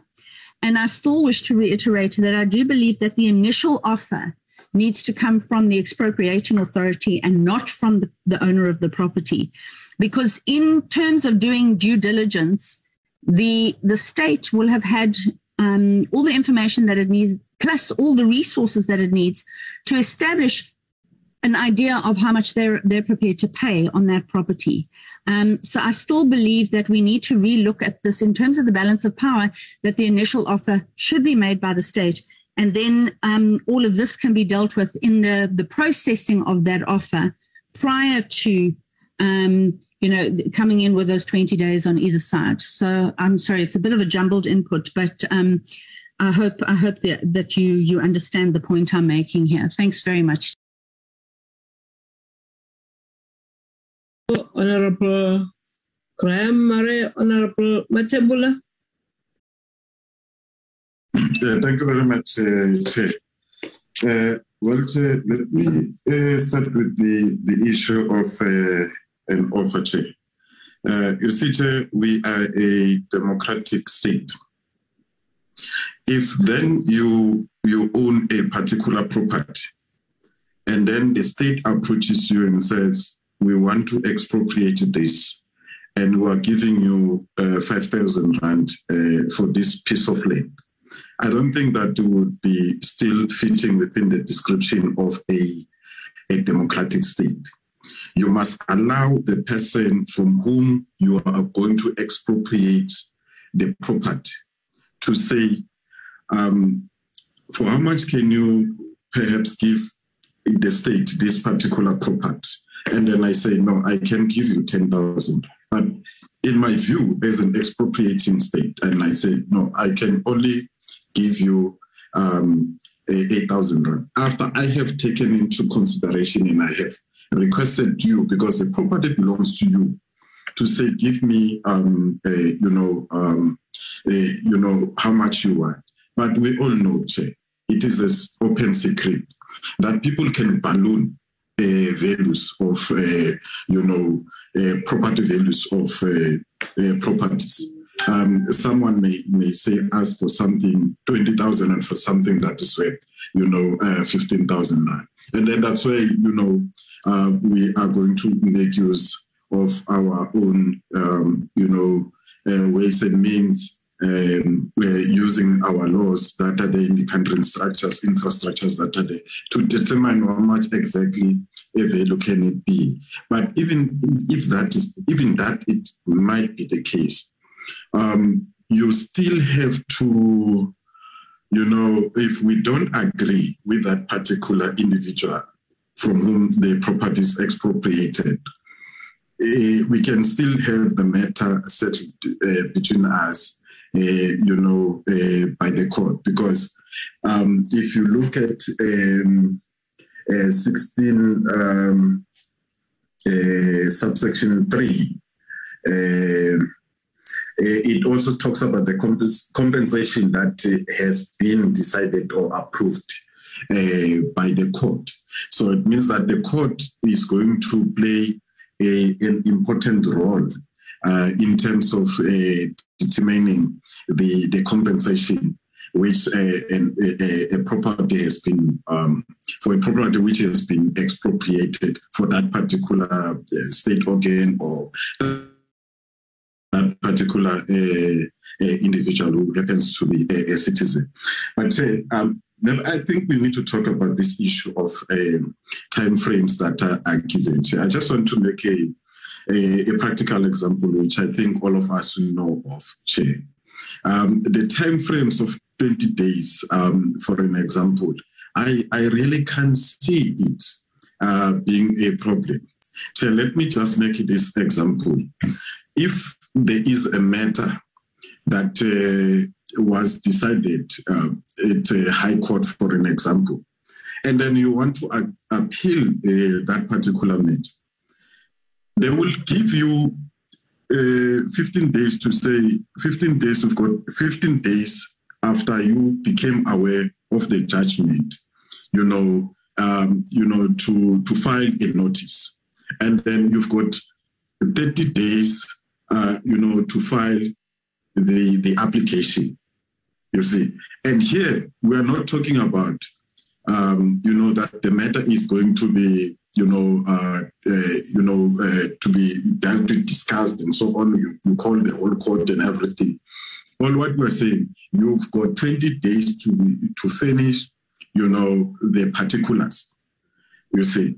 So while the courts can only give you 15 days, sometimes you've got, cases that have been there for many, many years and which needs a lot of evidence, whether documentary or oral, but you are just only given 15 days to say, give us a notice. So in my view, Chair, I simply don't see this to be, unfair. In fact, I think it's fair enough the time that has been that is being proposed for one to finish and for also the payments to be made. Because another thing, we need to avoid this thing of people sleeping on the job.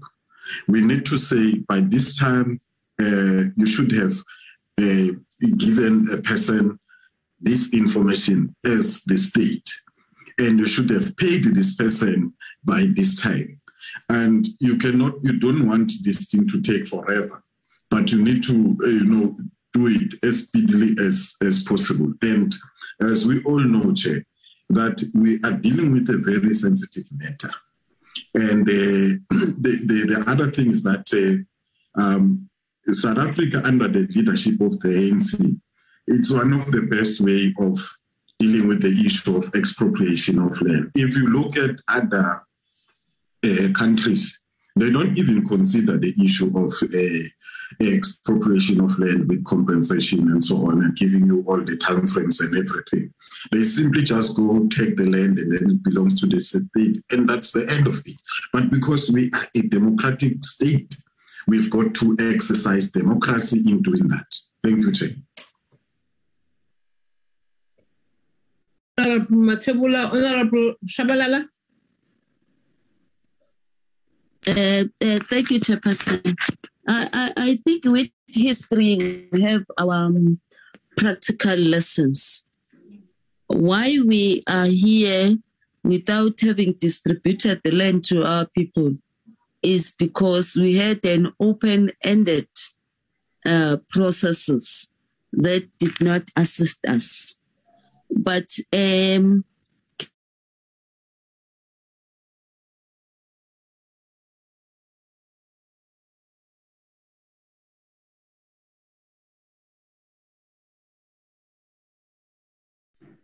Honorable Shawalala, are you still in, or is it me? And I also say, an issue of the property movement. I can't remember the exact weight, the offer, so that the claimant is the one that knows that I have done this on top of what the land looks like or the property looks like. This is an additional of what I have made in the property.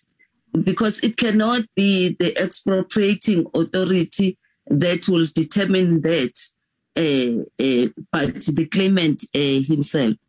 This shows that this bill is not arbitrary in its form. I don't know, Chairperson, about the issue of 20 days.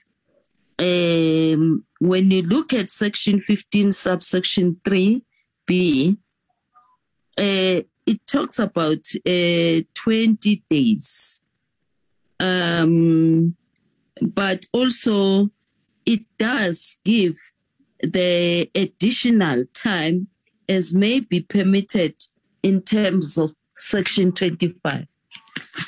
To me, by implication, we may find ourselves not having had to push everything within this 20 days, because it does accommodate for the additional time.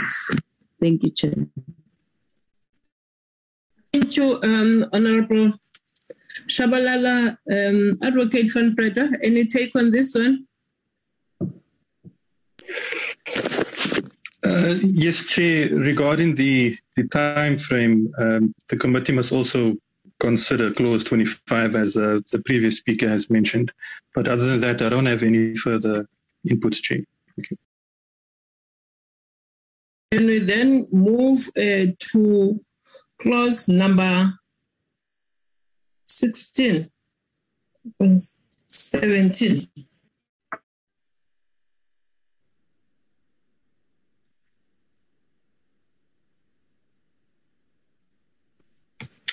Thank you, Chairperson. Payment of amount offered as compensation. 17 sub 1. Subject to sections 18, 19, and 20, an expropriated owner or expropriated holder is entitled to payment of compensation by no later than the date on which the right to possession passes to the expropriating authority in terms of section 9 sub 2 or 4. 2. The payment, utilization, or deposit of any amount contemplated in sections 18, 19, and 20 does not preclude the determination of an amount by agreement or by a court, provided that where the amount so determined is less than the amount paid, the difference must be refunded to the expropriating authority together with interest at the rate contemplated in Section 13 from the date on which the amount was paid, utilized, or deposited. 17 sub 3. Any delay in payment of compensation to the expropriated owner or expropriated holder by virtue of subsection 2 or any other dispute arising will not prevent the passing of the right to possession to the expropriating authority in terms of Section 9 sub 2 or 4 unless a court orders otherwise. 17 sub 4.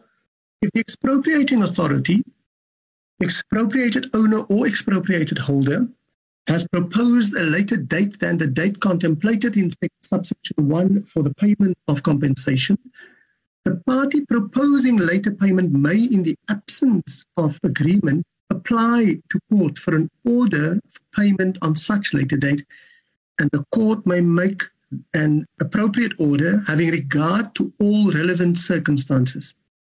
17 sub 5. If value-added tax is leviable by a claimant in terms of Section 7 sub 1A of the Value-Added Tax Act 1991, that's Act number 89 of 1991, by virtue of Section 8 sub 21 of that Act, payment of compensation must be made by the expropriating authority only upon receipt of a tax invoice as required in terms of Section 20 of that Act from the claimant, together with confirmation of the tax compliance status of the claimant by the South African Revenue Service.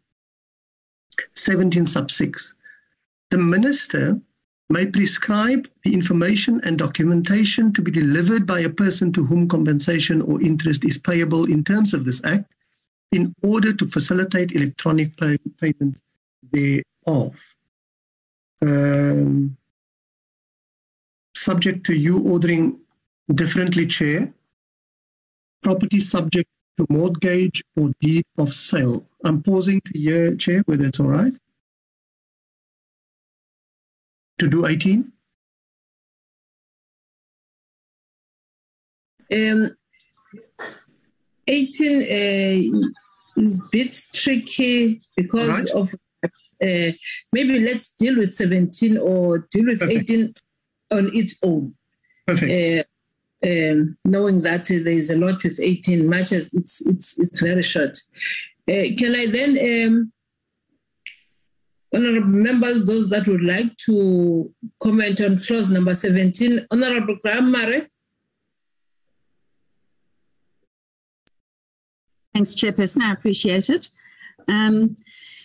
Obviously, this clause is a bit problematic in terms of the fact that possession can go to the expropriating authority without compensation having been finalised or agreed to. So we have an issue with the fact that the right to possession passes irrespective of whether or not the payment of compensation has been dealt with. AGBIS, when they made their inputs, was saying that in terms of subsection 2, a slight delay may be allowable in terms of sections 18, 19, or 20, but no other grounds should exist for the expropriating authority to delay payment in order to allow for possession. There was a matter, the Havaji case, and in that case, it was they needed to decide whether or not it was just and equitable for possession to pass before compensation had been paid. And the court said that there are two scenarios. Obviously, there is it just and equitable in terms of the landowner, or is it just and equitable in terms of the expropriating authority? In that case, they found it to be just and equitable in terms of the expropriating authority because the land was being used for socioeconomic development, and there was no reason for there to be a delay in the possession of the land.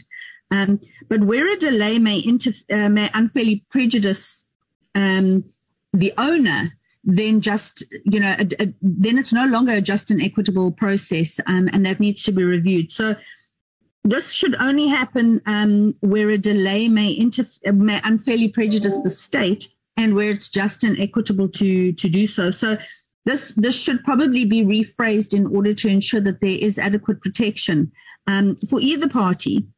We cannot allow it where people are going to be evicted and they've got nowhere to live as a result of the state taking possession of their property.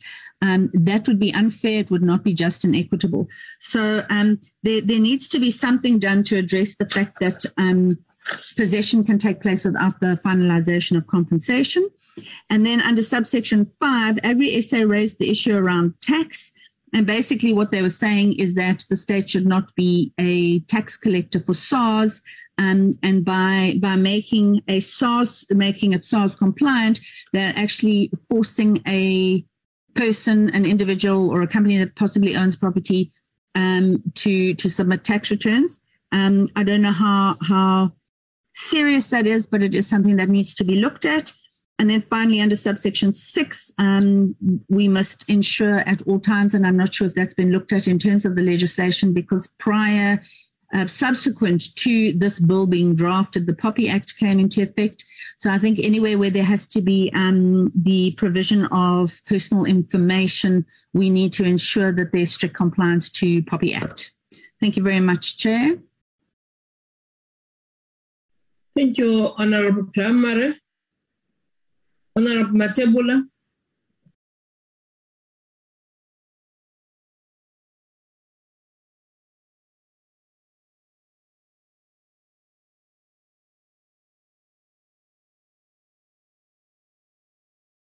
Matebula, is it a legacy hand? Yes, no. Okay, no, I had my mic off. It's not a legacy. Yeah. Chair, I'm saying that I'll be just very brief, Chair. Well, we are a caring state. We are leading a state that cares about its own people.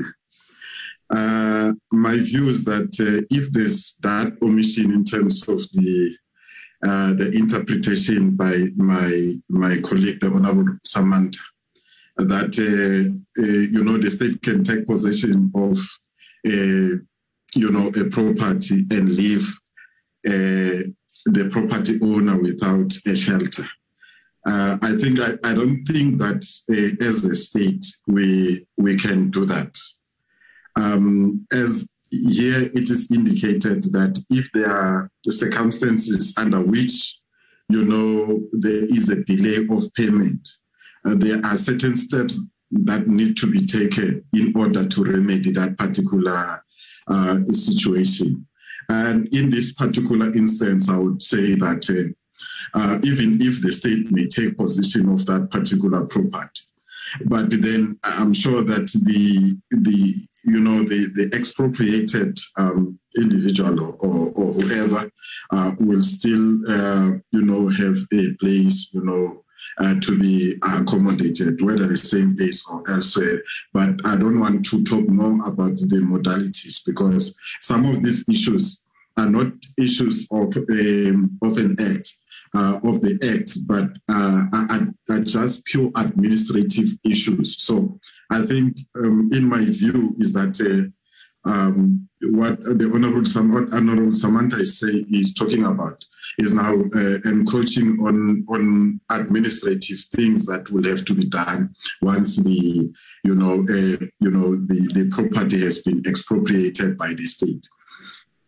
But lastly, Chair, when we talk about that one needs to produce a tax certificate, or one is required to produce some evidence that one is paying SARS. Well, we cannot be seen as parliamentarians, promoting people not to comply with the law. We all know that in terms of the law, anyone who earns, an income is required by law to declare to SARS that I am receiving this particular income each and every month or each and every year. Now, and you will not be, be promoting that as a state that you will just give people, because at the end of the day, this particular individual, whatever the amount that you are going to pay, that money must be subjected to SARS and see to it if that money, can pay a certain percentage, by SARS to SARS, or whether or not that particular money, or that individual, to be precise, has been, complying with SARS, because we don't, as a state, want to go around paying people who do not comply, or, having an agreement or contract with people who are not complying with the law. If they don't comply with the law, they have to be made to comply with the law. So hence I say, Chair, it is very important and imperative that the issue of compliance with SARS is covered by this bill. It is supported. Thank you very much, sir. Thank you, Honorable Shabalala. Thank you, Chairperson. I think we need to be consistent when it comes to what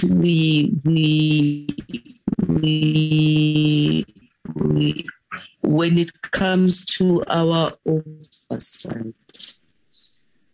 Anyone is supposed to be compliant when it comes to FICA documents. Anyone is supposed to submit those. But remember that we've had even the runnings with the department when we asked them why, when they when they informed us that they could not pay even the non-governmental entities through for the EPWPs because they were not compliant. They could not even pay a certain service provider because they could have been the breach of the law from the part of the officials because they paid a service provider without the tax clearance or certificate.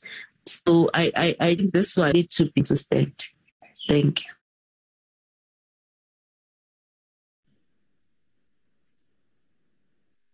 Thank you, Honorable Shabalala. Yes.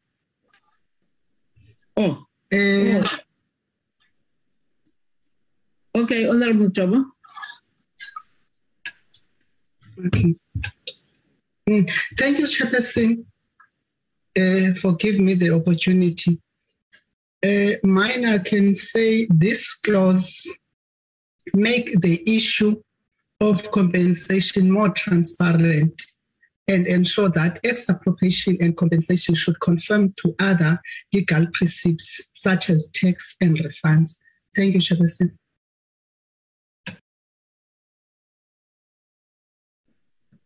Thank you, Honorable Jobo.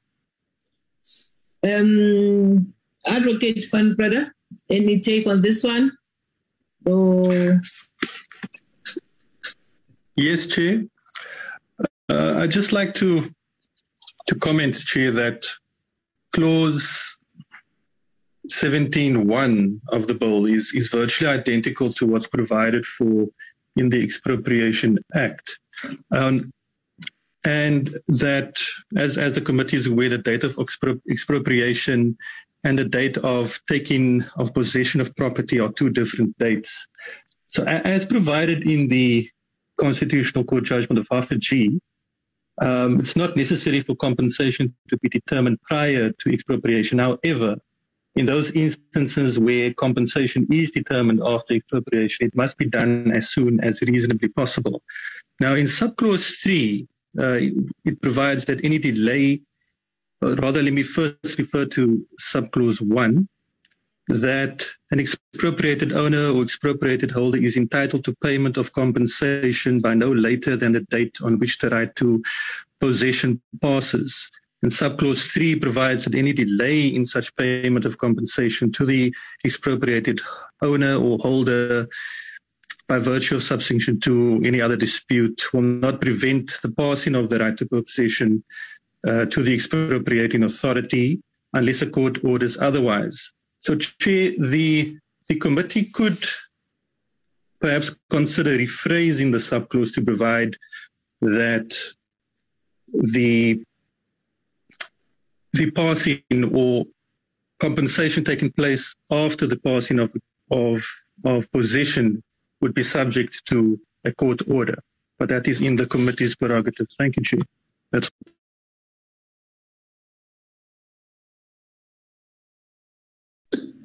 Thank you, Advocate Van Breda, for that note. We're noting it. Clause 18. Shrey. Thank you, Chairperson. I'm just paging up.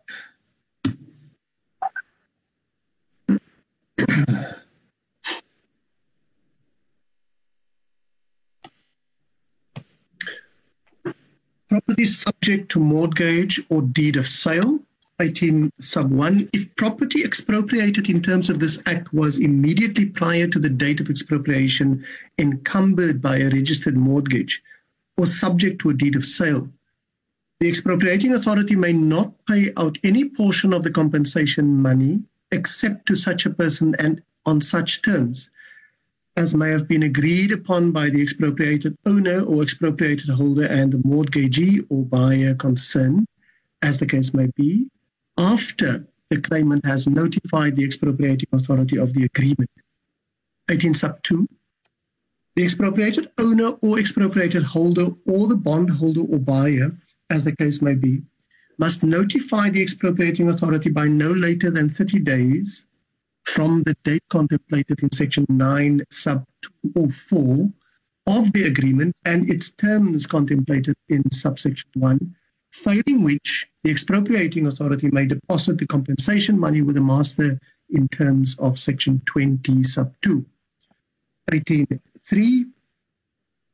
In the event of a dispute arising out of subsection 1, the expropriating authority may deposit the compensation money with the master, and any of the disputing parties may apply to a court of competent jurisdiction for an order directing the master to pay out the compensation money in such a manner and on such terms as the court may determine.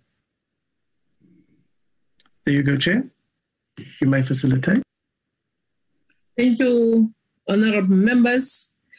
Clause 18, honorable members, I feel that we must deal with clause 18 on its own, not combine it, because when you go to number 19, clause number 19, you're talking of something else. Honorable Graham-Murray.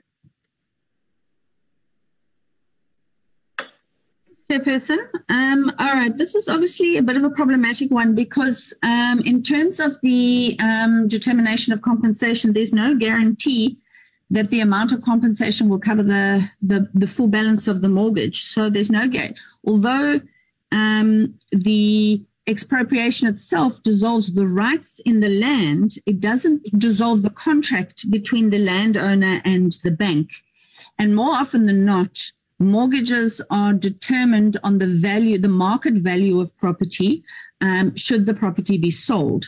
So where a mortgage exists and a compensation offer is made, or once the claim has been put in and the offer is made, it might distinguish the full balance of the mortgage, but it might not.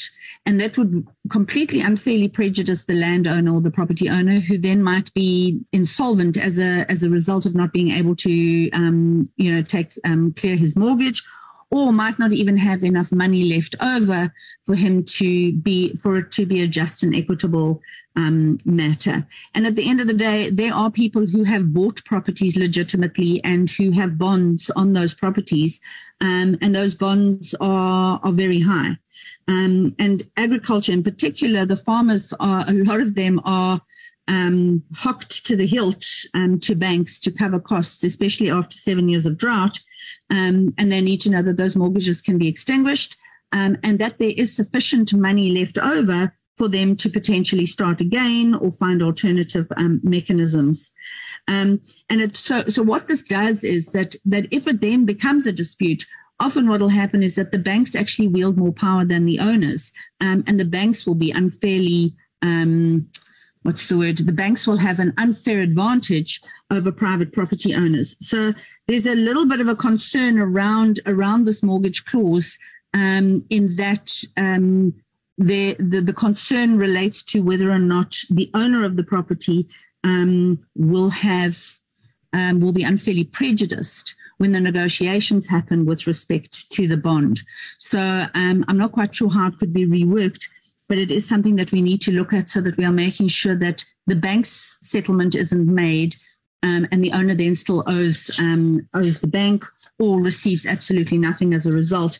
One of the other concerns that was raised, and I think it was by Agri-SA or Agbas, who said that in the event of a dispute rising out of subsection 3, in the event of a dispute arising out of subsection 1, and they were saying that a contractual, an agreement in terms of the value of a mortgage bond is not necessarily a dispute that needs to be determined by the bank, by a competent court.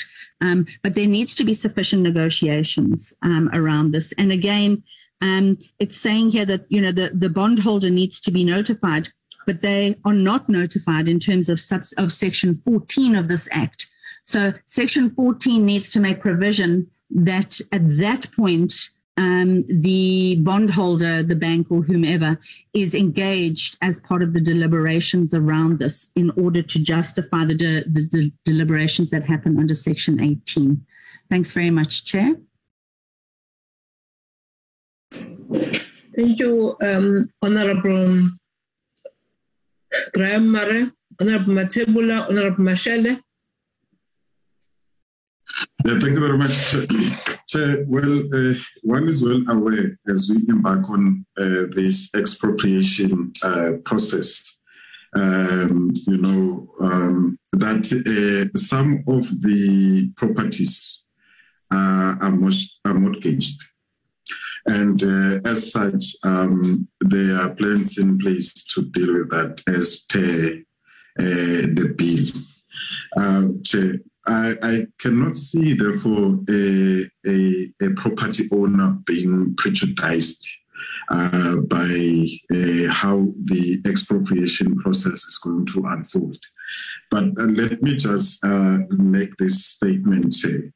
In an event, for instance, you've got a farmer who has got a particular piece of land, and then because of, whatever circumstances that are there have led the owner to go to the bank and say to the bank, please borrow me 9 million rand, and then I hereby mortgaged my property with this X amount. And now, but that particular farmer has already paid out of the 9 million rand, say something like 5 million rand. So when we engaged with the, because you will not leave out the bank, for an example, in this particular instance, and which happens to be the mortgagee, and also the mortgager, who happens to be the owner of that piece of land. To say that we say that this particular land is being mortgaged for so much, and this so much has been paid. Now we are able to pay, if it is even there, because it has to be equitable, it has to be just and equitable in terms of Section 25. And we look at the value of the property, but we are able to say, okay, this is what you are being owed as a bank, then we are paying you this 5 million rand, which is actually outstanding. And then we can therefore look at how much is that particular property worth. Then from there we simply just determine as to how much that land is worth and how much have we paid and how much can therefore then the owner, the property owner can be paid. And in that way, I can't see any prejudice against the property owner. We also know that some of the properties are inheritances. There are wills on them, and in some instances you find that there are no wills on some of the properties, and there are ways and means in which. That is why in this particular instance you would also involve the master of the High Court, and then you are going to have to approach the competent jurisdiction of the court, wherein an order has to be issued directing the master of the High Court to make a compensation paid, simply because that particular matter is because it's subject to a will or any arrangement as per the deceased who has actually left it to his or her hers. So now in this particular clause, Chair, we are saying that any steps that are going to be taken is going to be protective of both the mortgager as well as the expropriating, state or expropriating, authority that has been empowered by the state. I don't think we should have any problems. Thank you, Chair. Honorable Mashele, thank you, Honorable Matebula. Honorable Mashele. Thanks, Chair. I think Matebula explained what I wanted to come in, Chair. Chair, I don't think there's any ambiguity on this one. We must not assume that if Mashele has a bond of 10 million over a land of 10 hectares and the state wants 1 hectare in that particular land, therefore, it should be the responsibility of the state to make sure that the bond that Mashele owns should be paid off. It should be equitable. The land will be evaluated. So there's no way that less than the value of the land will be paid. Therefore, I don't see any problem with the proposal on 18, Chair. Safe to say I'm in agreement with it.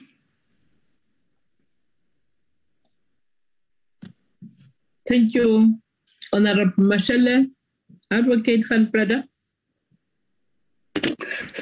Yes, thank you, Chair.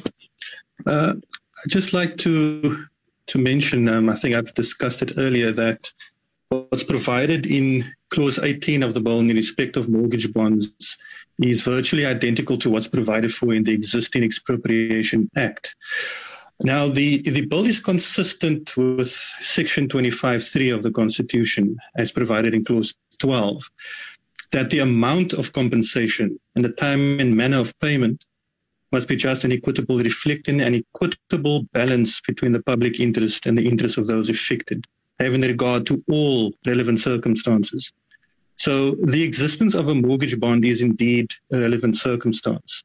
And the bill also provides, or rather the Constitution, there cannot be an expropriation which is arbitrary unless the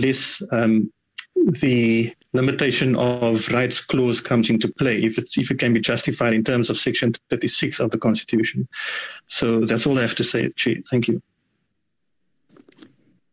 Thank you, Advocate Van Breda.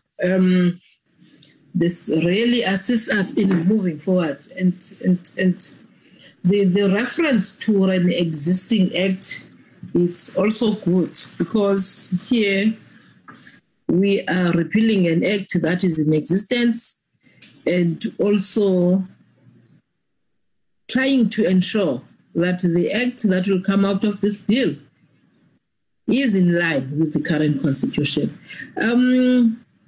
Clause number 19. Chairperson, we are busy with payments of municipal property rates, taxes, and other charges out of compensation money. 19 sub 1. For the purposes of this section, the charges referred to are municipal property rates, taxes, or other charges that must be paid in order for ownership of land to be transferred by the Registrar of Deeds to the expropriating authorities through registration in the Deeds Office. Sub 19 sub 2. If land which has been expropriated is subject to the charges contemplated in subsection 1, the municipal manager must, within 30 days of receipt of a copy of notice of expropriation in terms of section 8 sub 2 C Roman 1, inform the expropriating authority in writing of such charges as at the date contemplated in section 9 sub 2 or sub 4, provided that if the expropriating authority is the municipal council of the municipality where the land is situated, the notice is not required. 19 sub 3, I'm just moving the page so it's easy for all of us. A, the expropriating authority must, in writing, notify the expropriated owner or expropriated holder of any outstanding charges contemplated in subsection 1.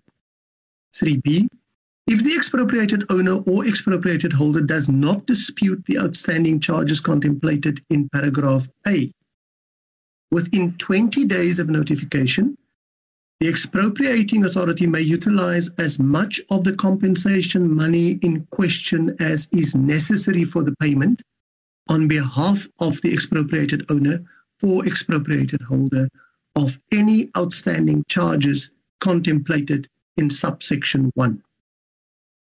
Subsection 4, if the municipal manager fails to inform the expropriating authority of the outstanding charges contemplated in subsection 1 within the period of 30 days as contemplated in subsection 2, the expropriating authority may pay the compensation to the expropriated owner or expropriated holder without regard to the outstanding municipal property rates or other charges, and in such an event, and despite the provisions of any law to the contrary, 4a, the Registrar of Deeds must register the transfer of the expropriating authority.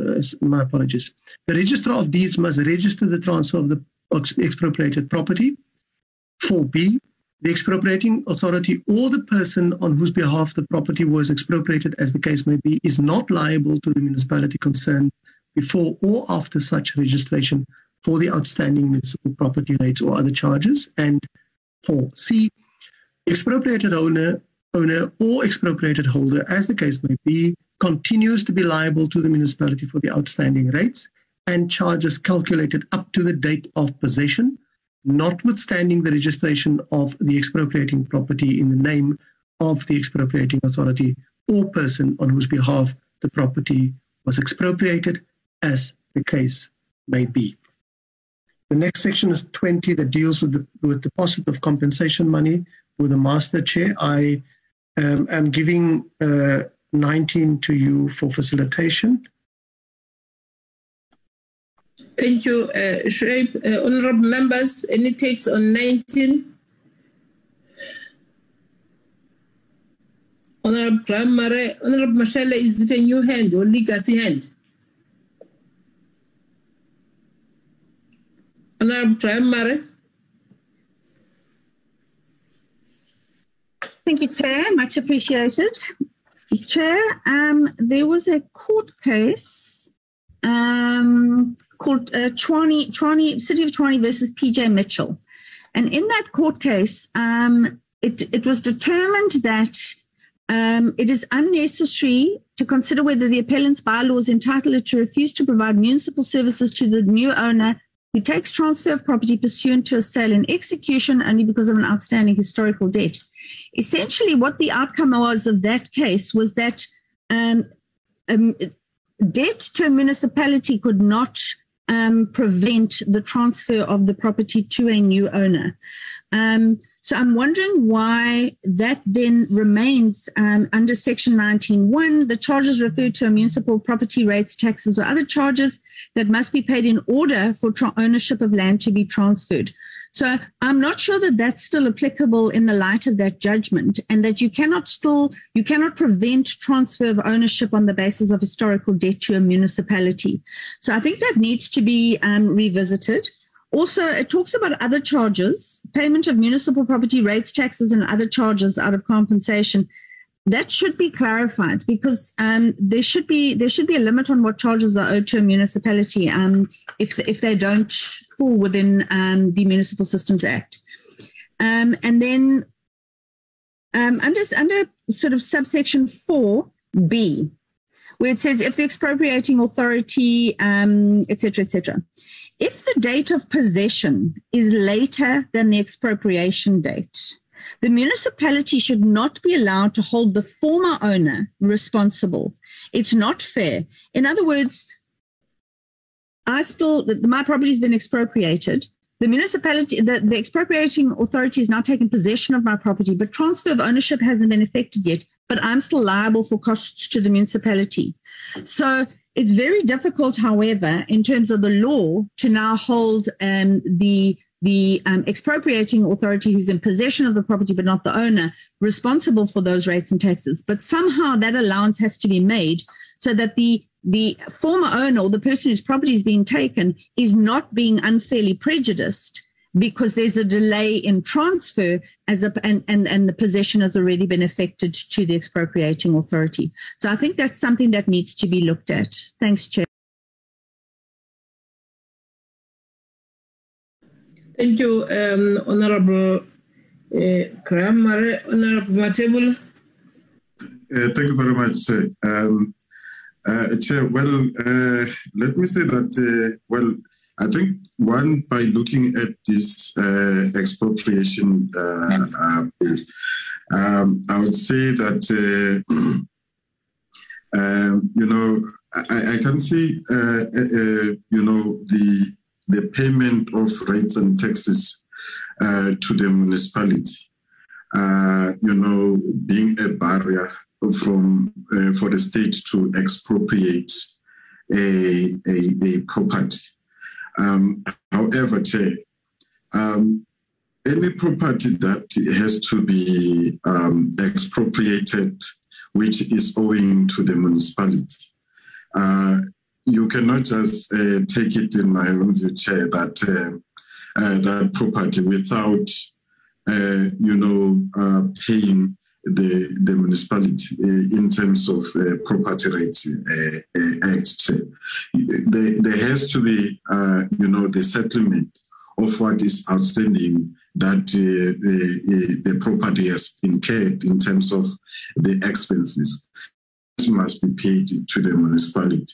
Much as it is not clear from the look of the bill as to how that is going to be done, but I can say with certainty, Chair, that it will have to be covered because we are a state and then we must follow the law, and we are custodians of the very same laws that must be adhered to. The one last thing, Chair, is that, yes, I think that is the matter that I wanted to talk about, Chair, on this particular matter. Thank you. Oh, sorry, Chair, please pardon me, Chair. This is the point that I wanted to make. Chair, if for instance, a property still belongs to me, and then there's a delay of the possession that has to be taken over by the state, because the delay might be from me, or it's not specified, might be from the state or from that particular, or it might be above our powers. But fact of the matter is that the property still belongs to the person from whom the property must be expropriated. I therefore cannot see any prejudice if then as a person who owns a particular property that is to be expropriated, you still use water, you still use that particular property, you still, stay in that particular property, that you are made to pay for something that you've been using. I cannot see that that can amount to any kind of prejudice. Thank you, Chair. Thank you, Honorable Matebula. Advocate Van Breda. Chair, I don't have any inputs in respect of that clause. I think that the department would be best placed to respond once they make the presentation, Chair. Thank you. Thank you. Let's go to clause 20. Yes, Chair. Just paging so that we can reach deposit of compensation money with the master. 20 sub 1. The expropriating authority must deposit the amount of compensation payable in terms of this act with the master, after which the expropriating authority ceases to be liable in respect of that amount. 1A. If a property expropriated under this act was left in terms of a will or testament to an undetermined beneficiary or beneficiaries. B.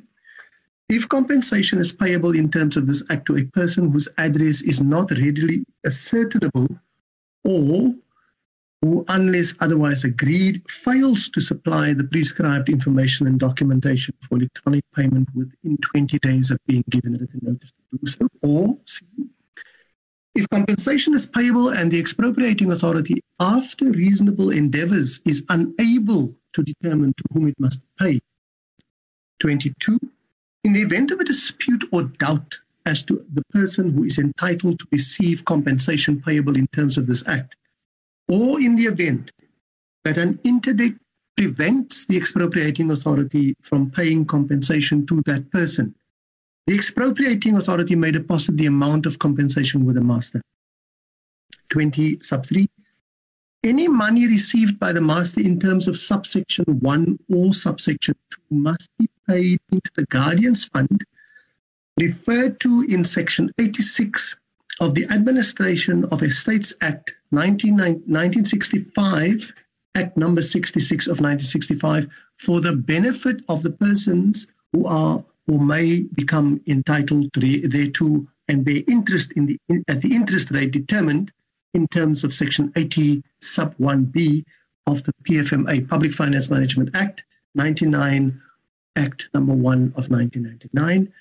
And 20 sub 4, a court of competent jurisdiction may make an order which it may deem expedient in respect of money received by the master in terms of subsection 1 or 2. Chair, I'm handing to you for facilitation. Thank you, Shoaib. The last clause in terms of Chapter 5, honorable members, any takes on this one? Honorable Graham and Honorable Matebula.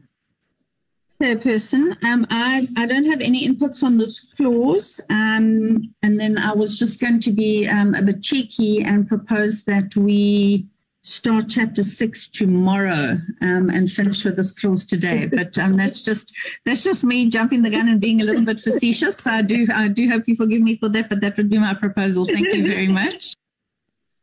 Okay. Honorable Matebula. Yeah, no, thank you very much, sir. Well, I want to say in full agreement with clause 20, for taking care of the people who are actually involved when it has to be, and especially with the involvement of the court and the master of the court in making and also money being deposited and made available to the relevant individuals. When if there are some circumstances that exist whereby there is no, a person or the deceased is there, but the person has not been identified who happens to be the heir of that particular, property, and that also in terms of the Public Management Act, how those payments are to be made and complied with. Thank you, Chair. Thank you. Yes, Honorable Njobo. Thank you, Chairperson. Mine is just to support Honorable Mathebula on this clause. Thank you, Chair. Thank you, Honorable Njobo. Clause 20 is almost clear and self-explanatory. But honorable members, on the issue that is being proposed by Honorable Graham Murray, that we start with. Yes. Yes, Chairperson, I'd like to support Honorable Sam on let's start tomorrow, chapter 6.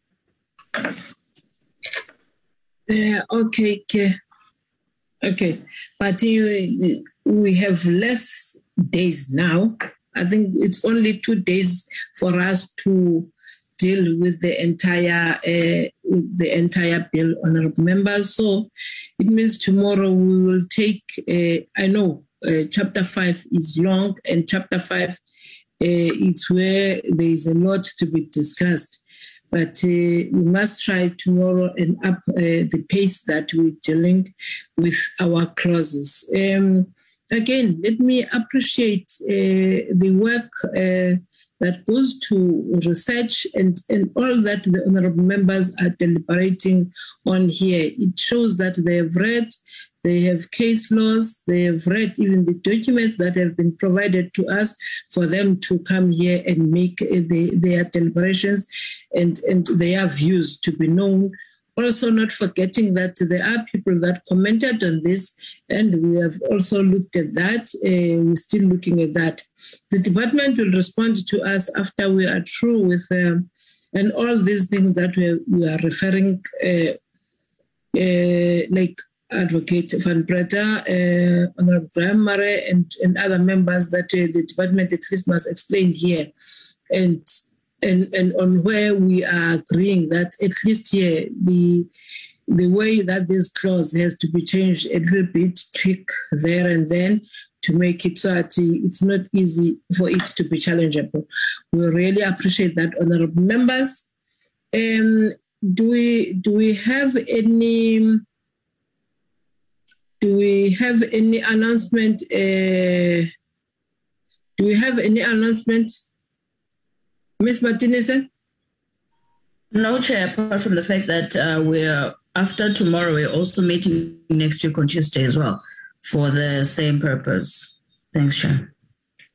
Okay, thank you. I hope that Honorable Van Breda, Advocate Van Breda, is noting that will be meeting also again on Tuesday next week to deal with the expropriation bill. Honorable members, we are joining the Parliament later today at 2. Please don't forget. Thank you again. The meeting is adjourned. Thank you, Chair.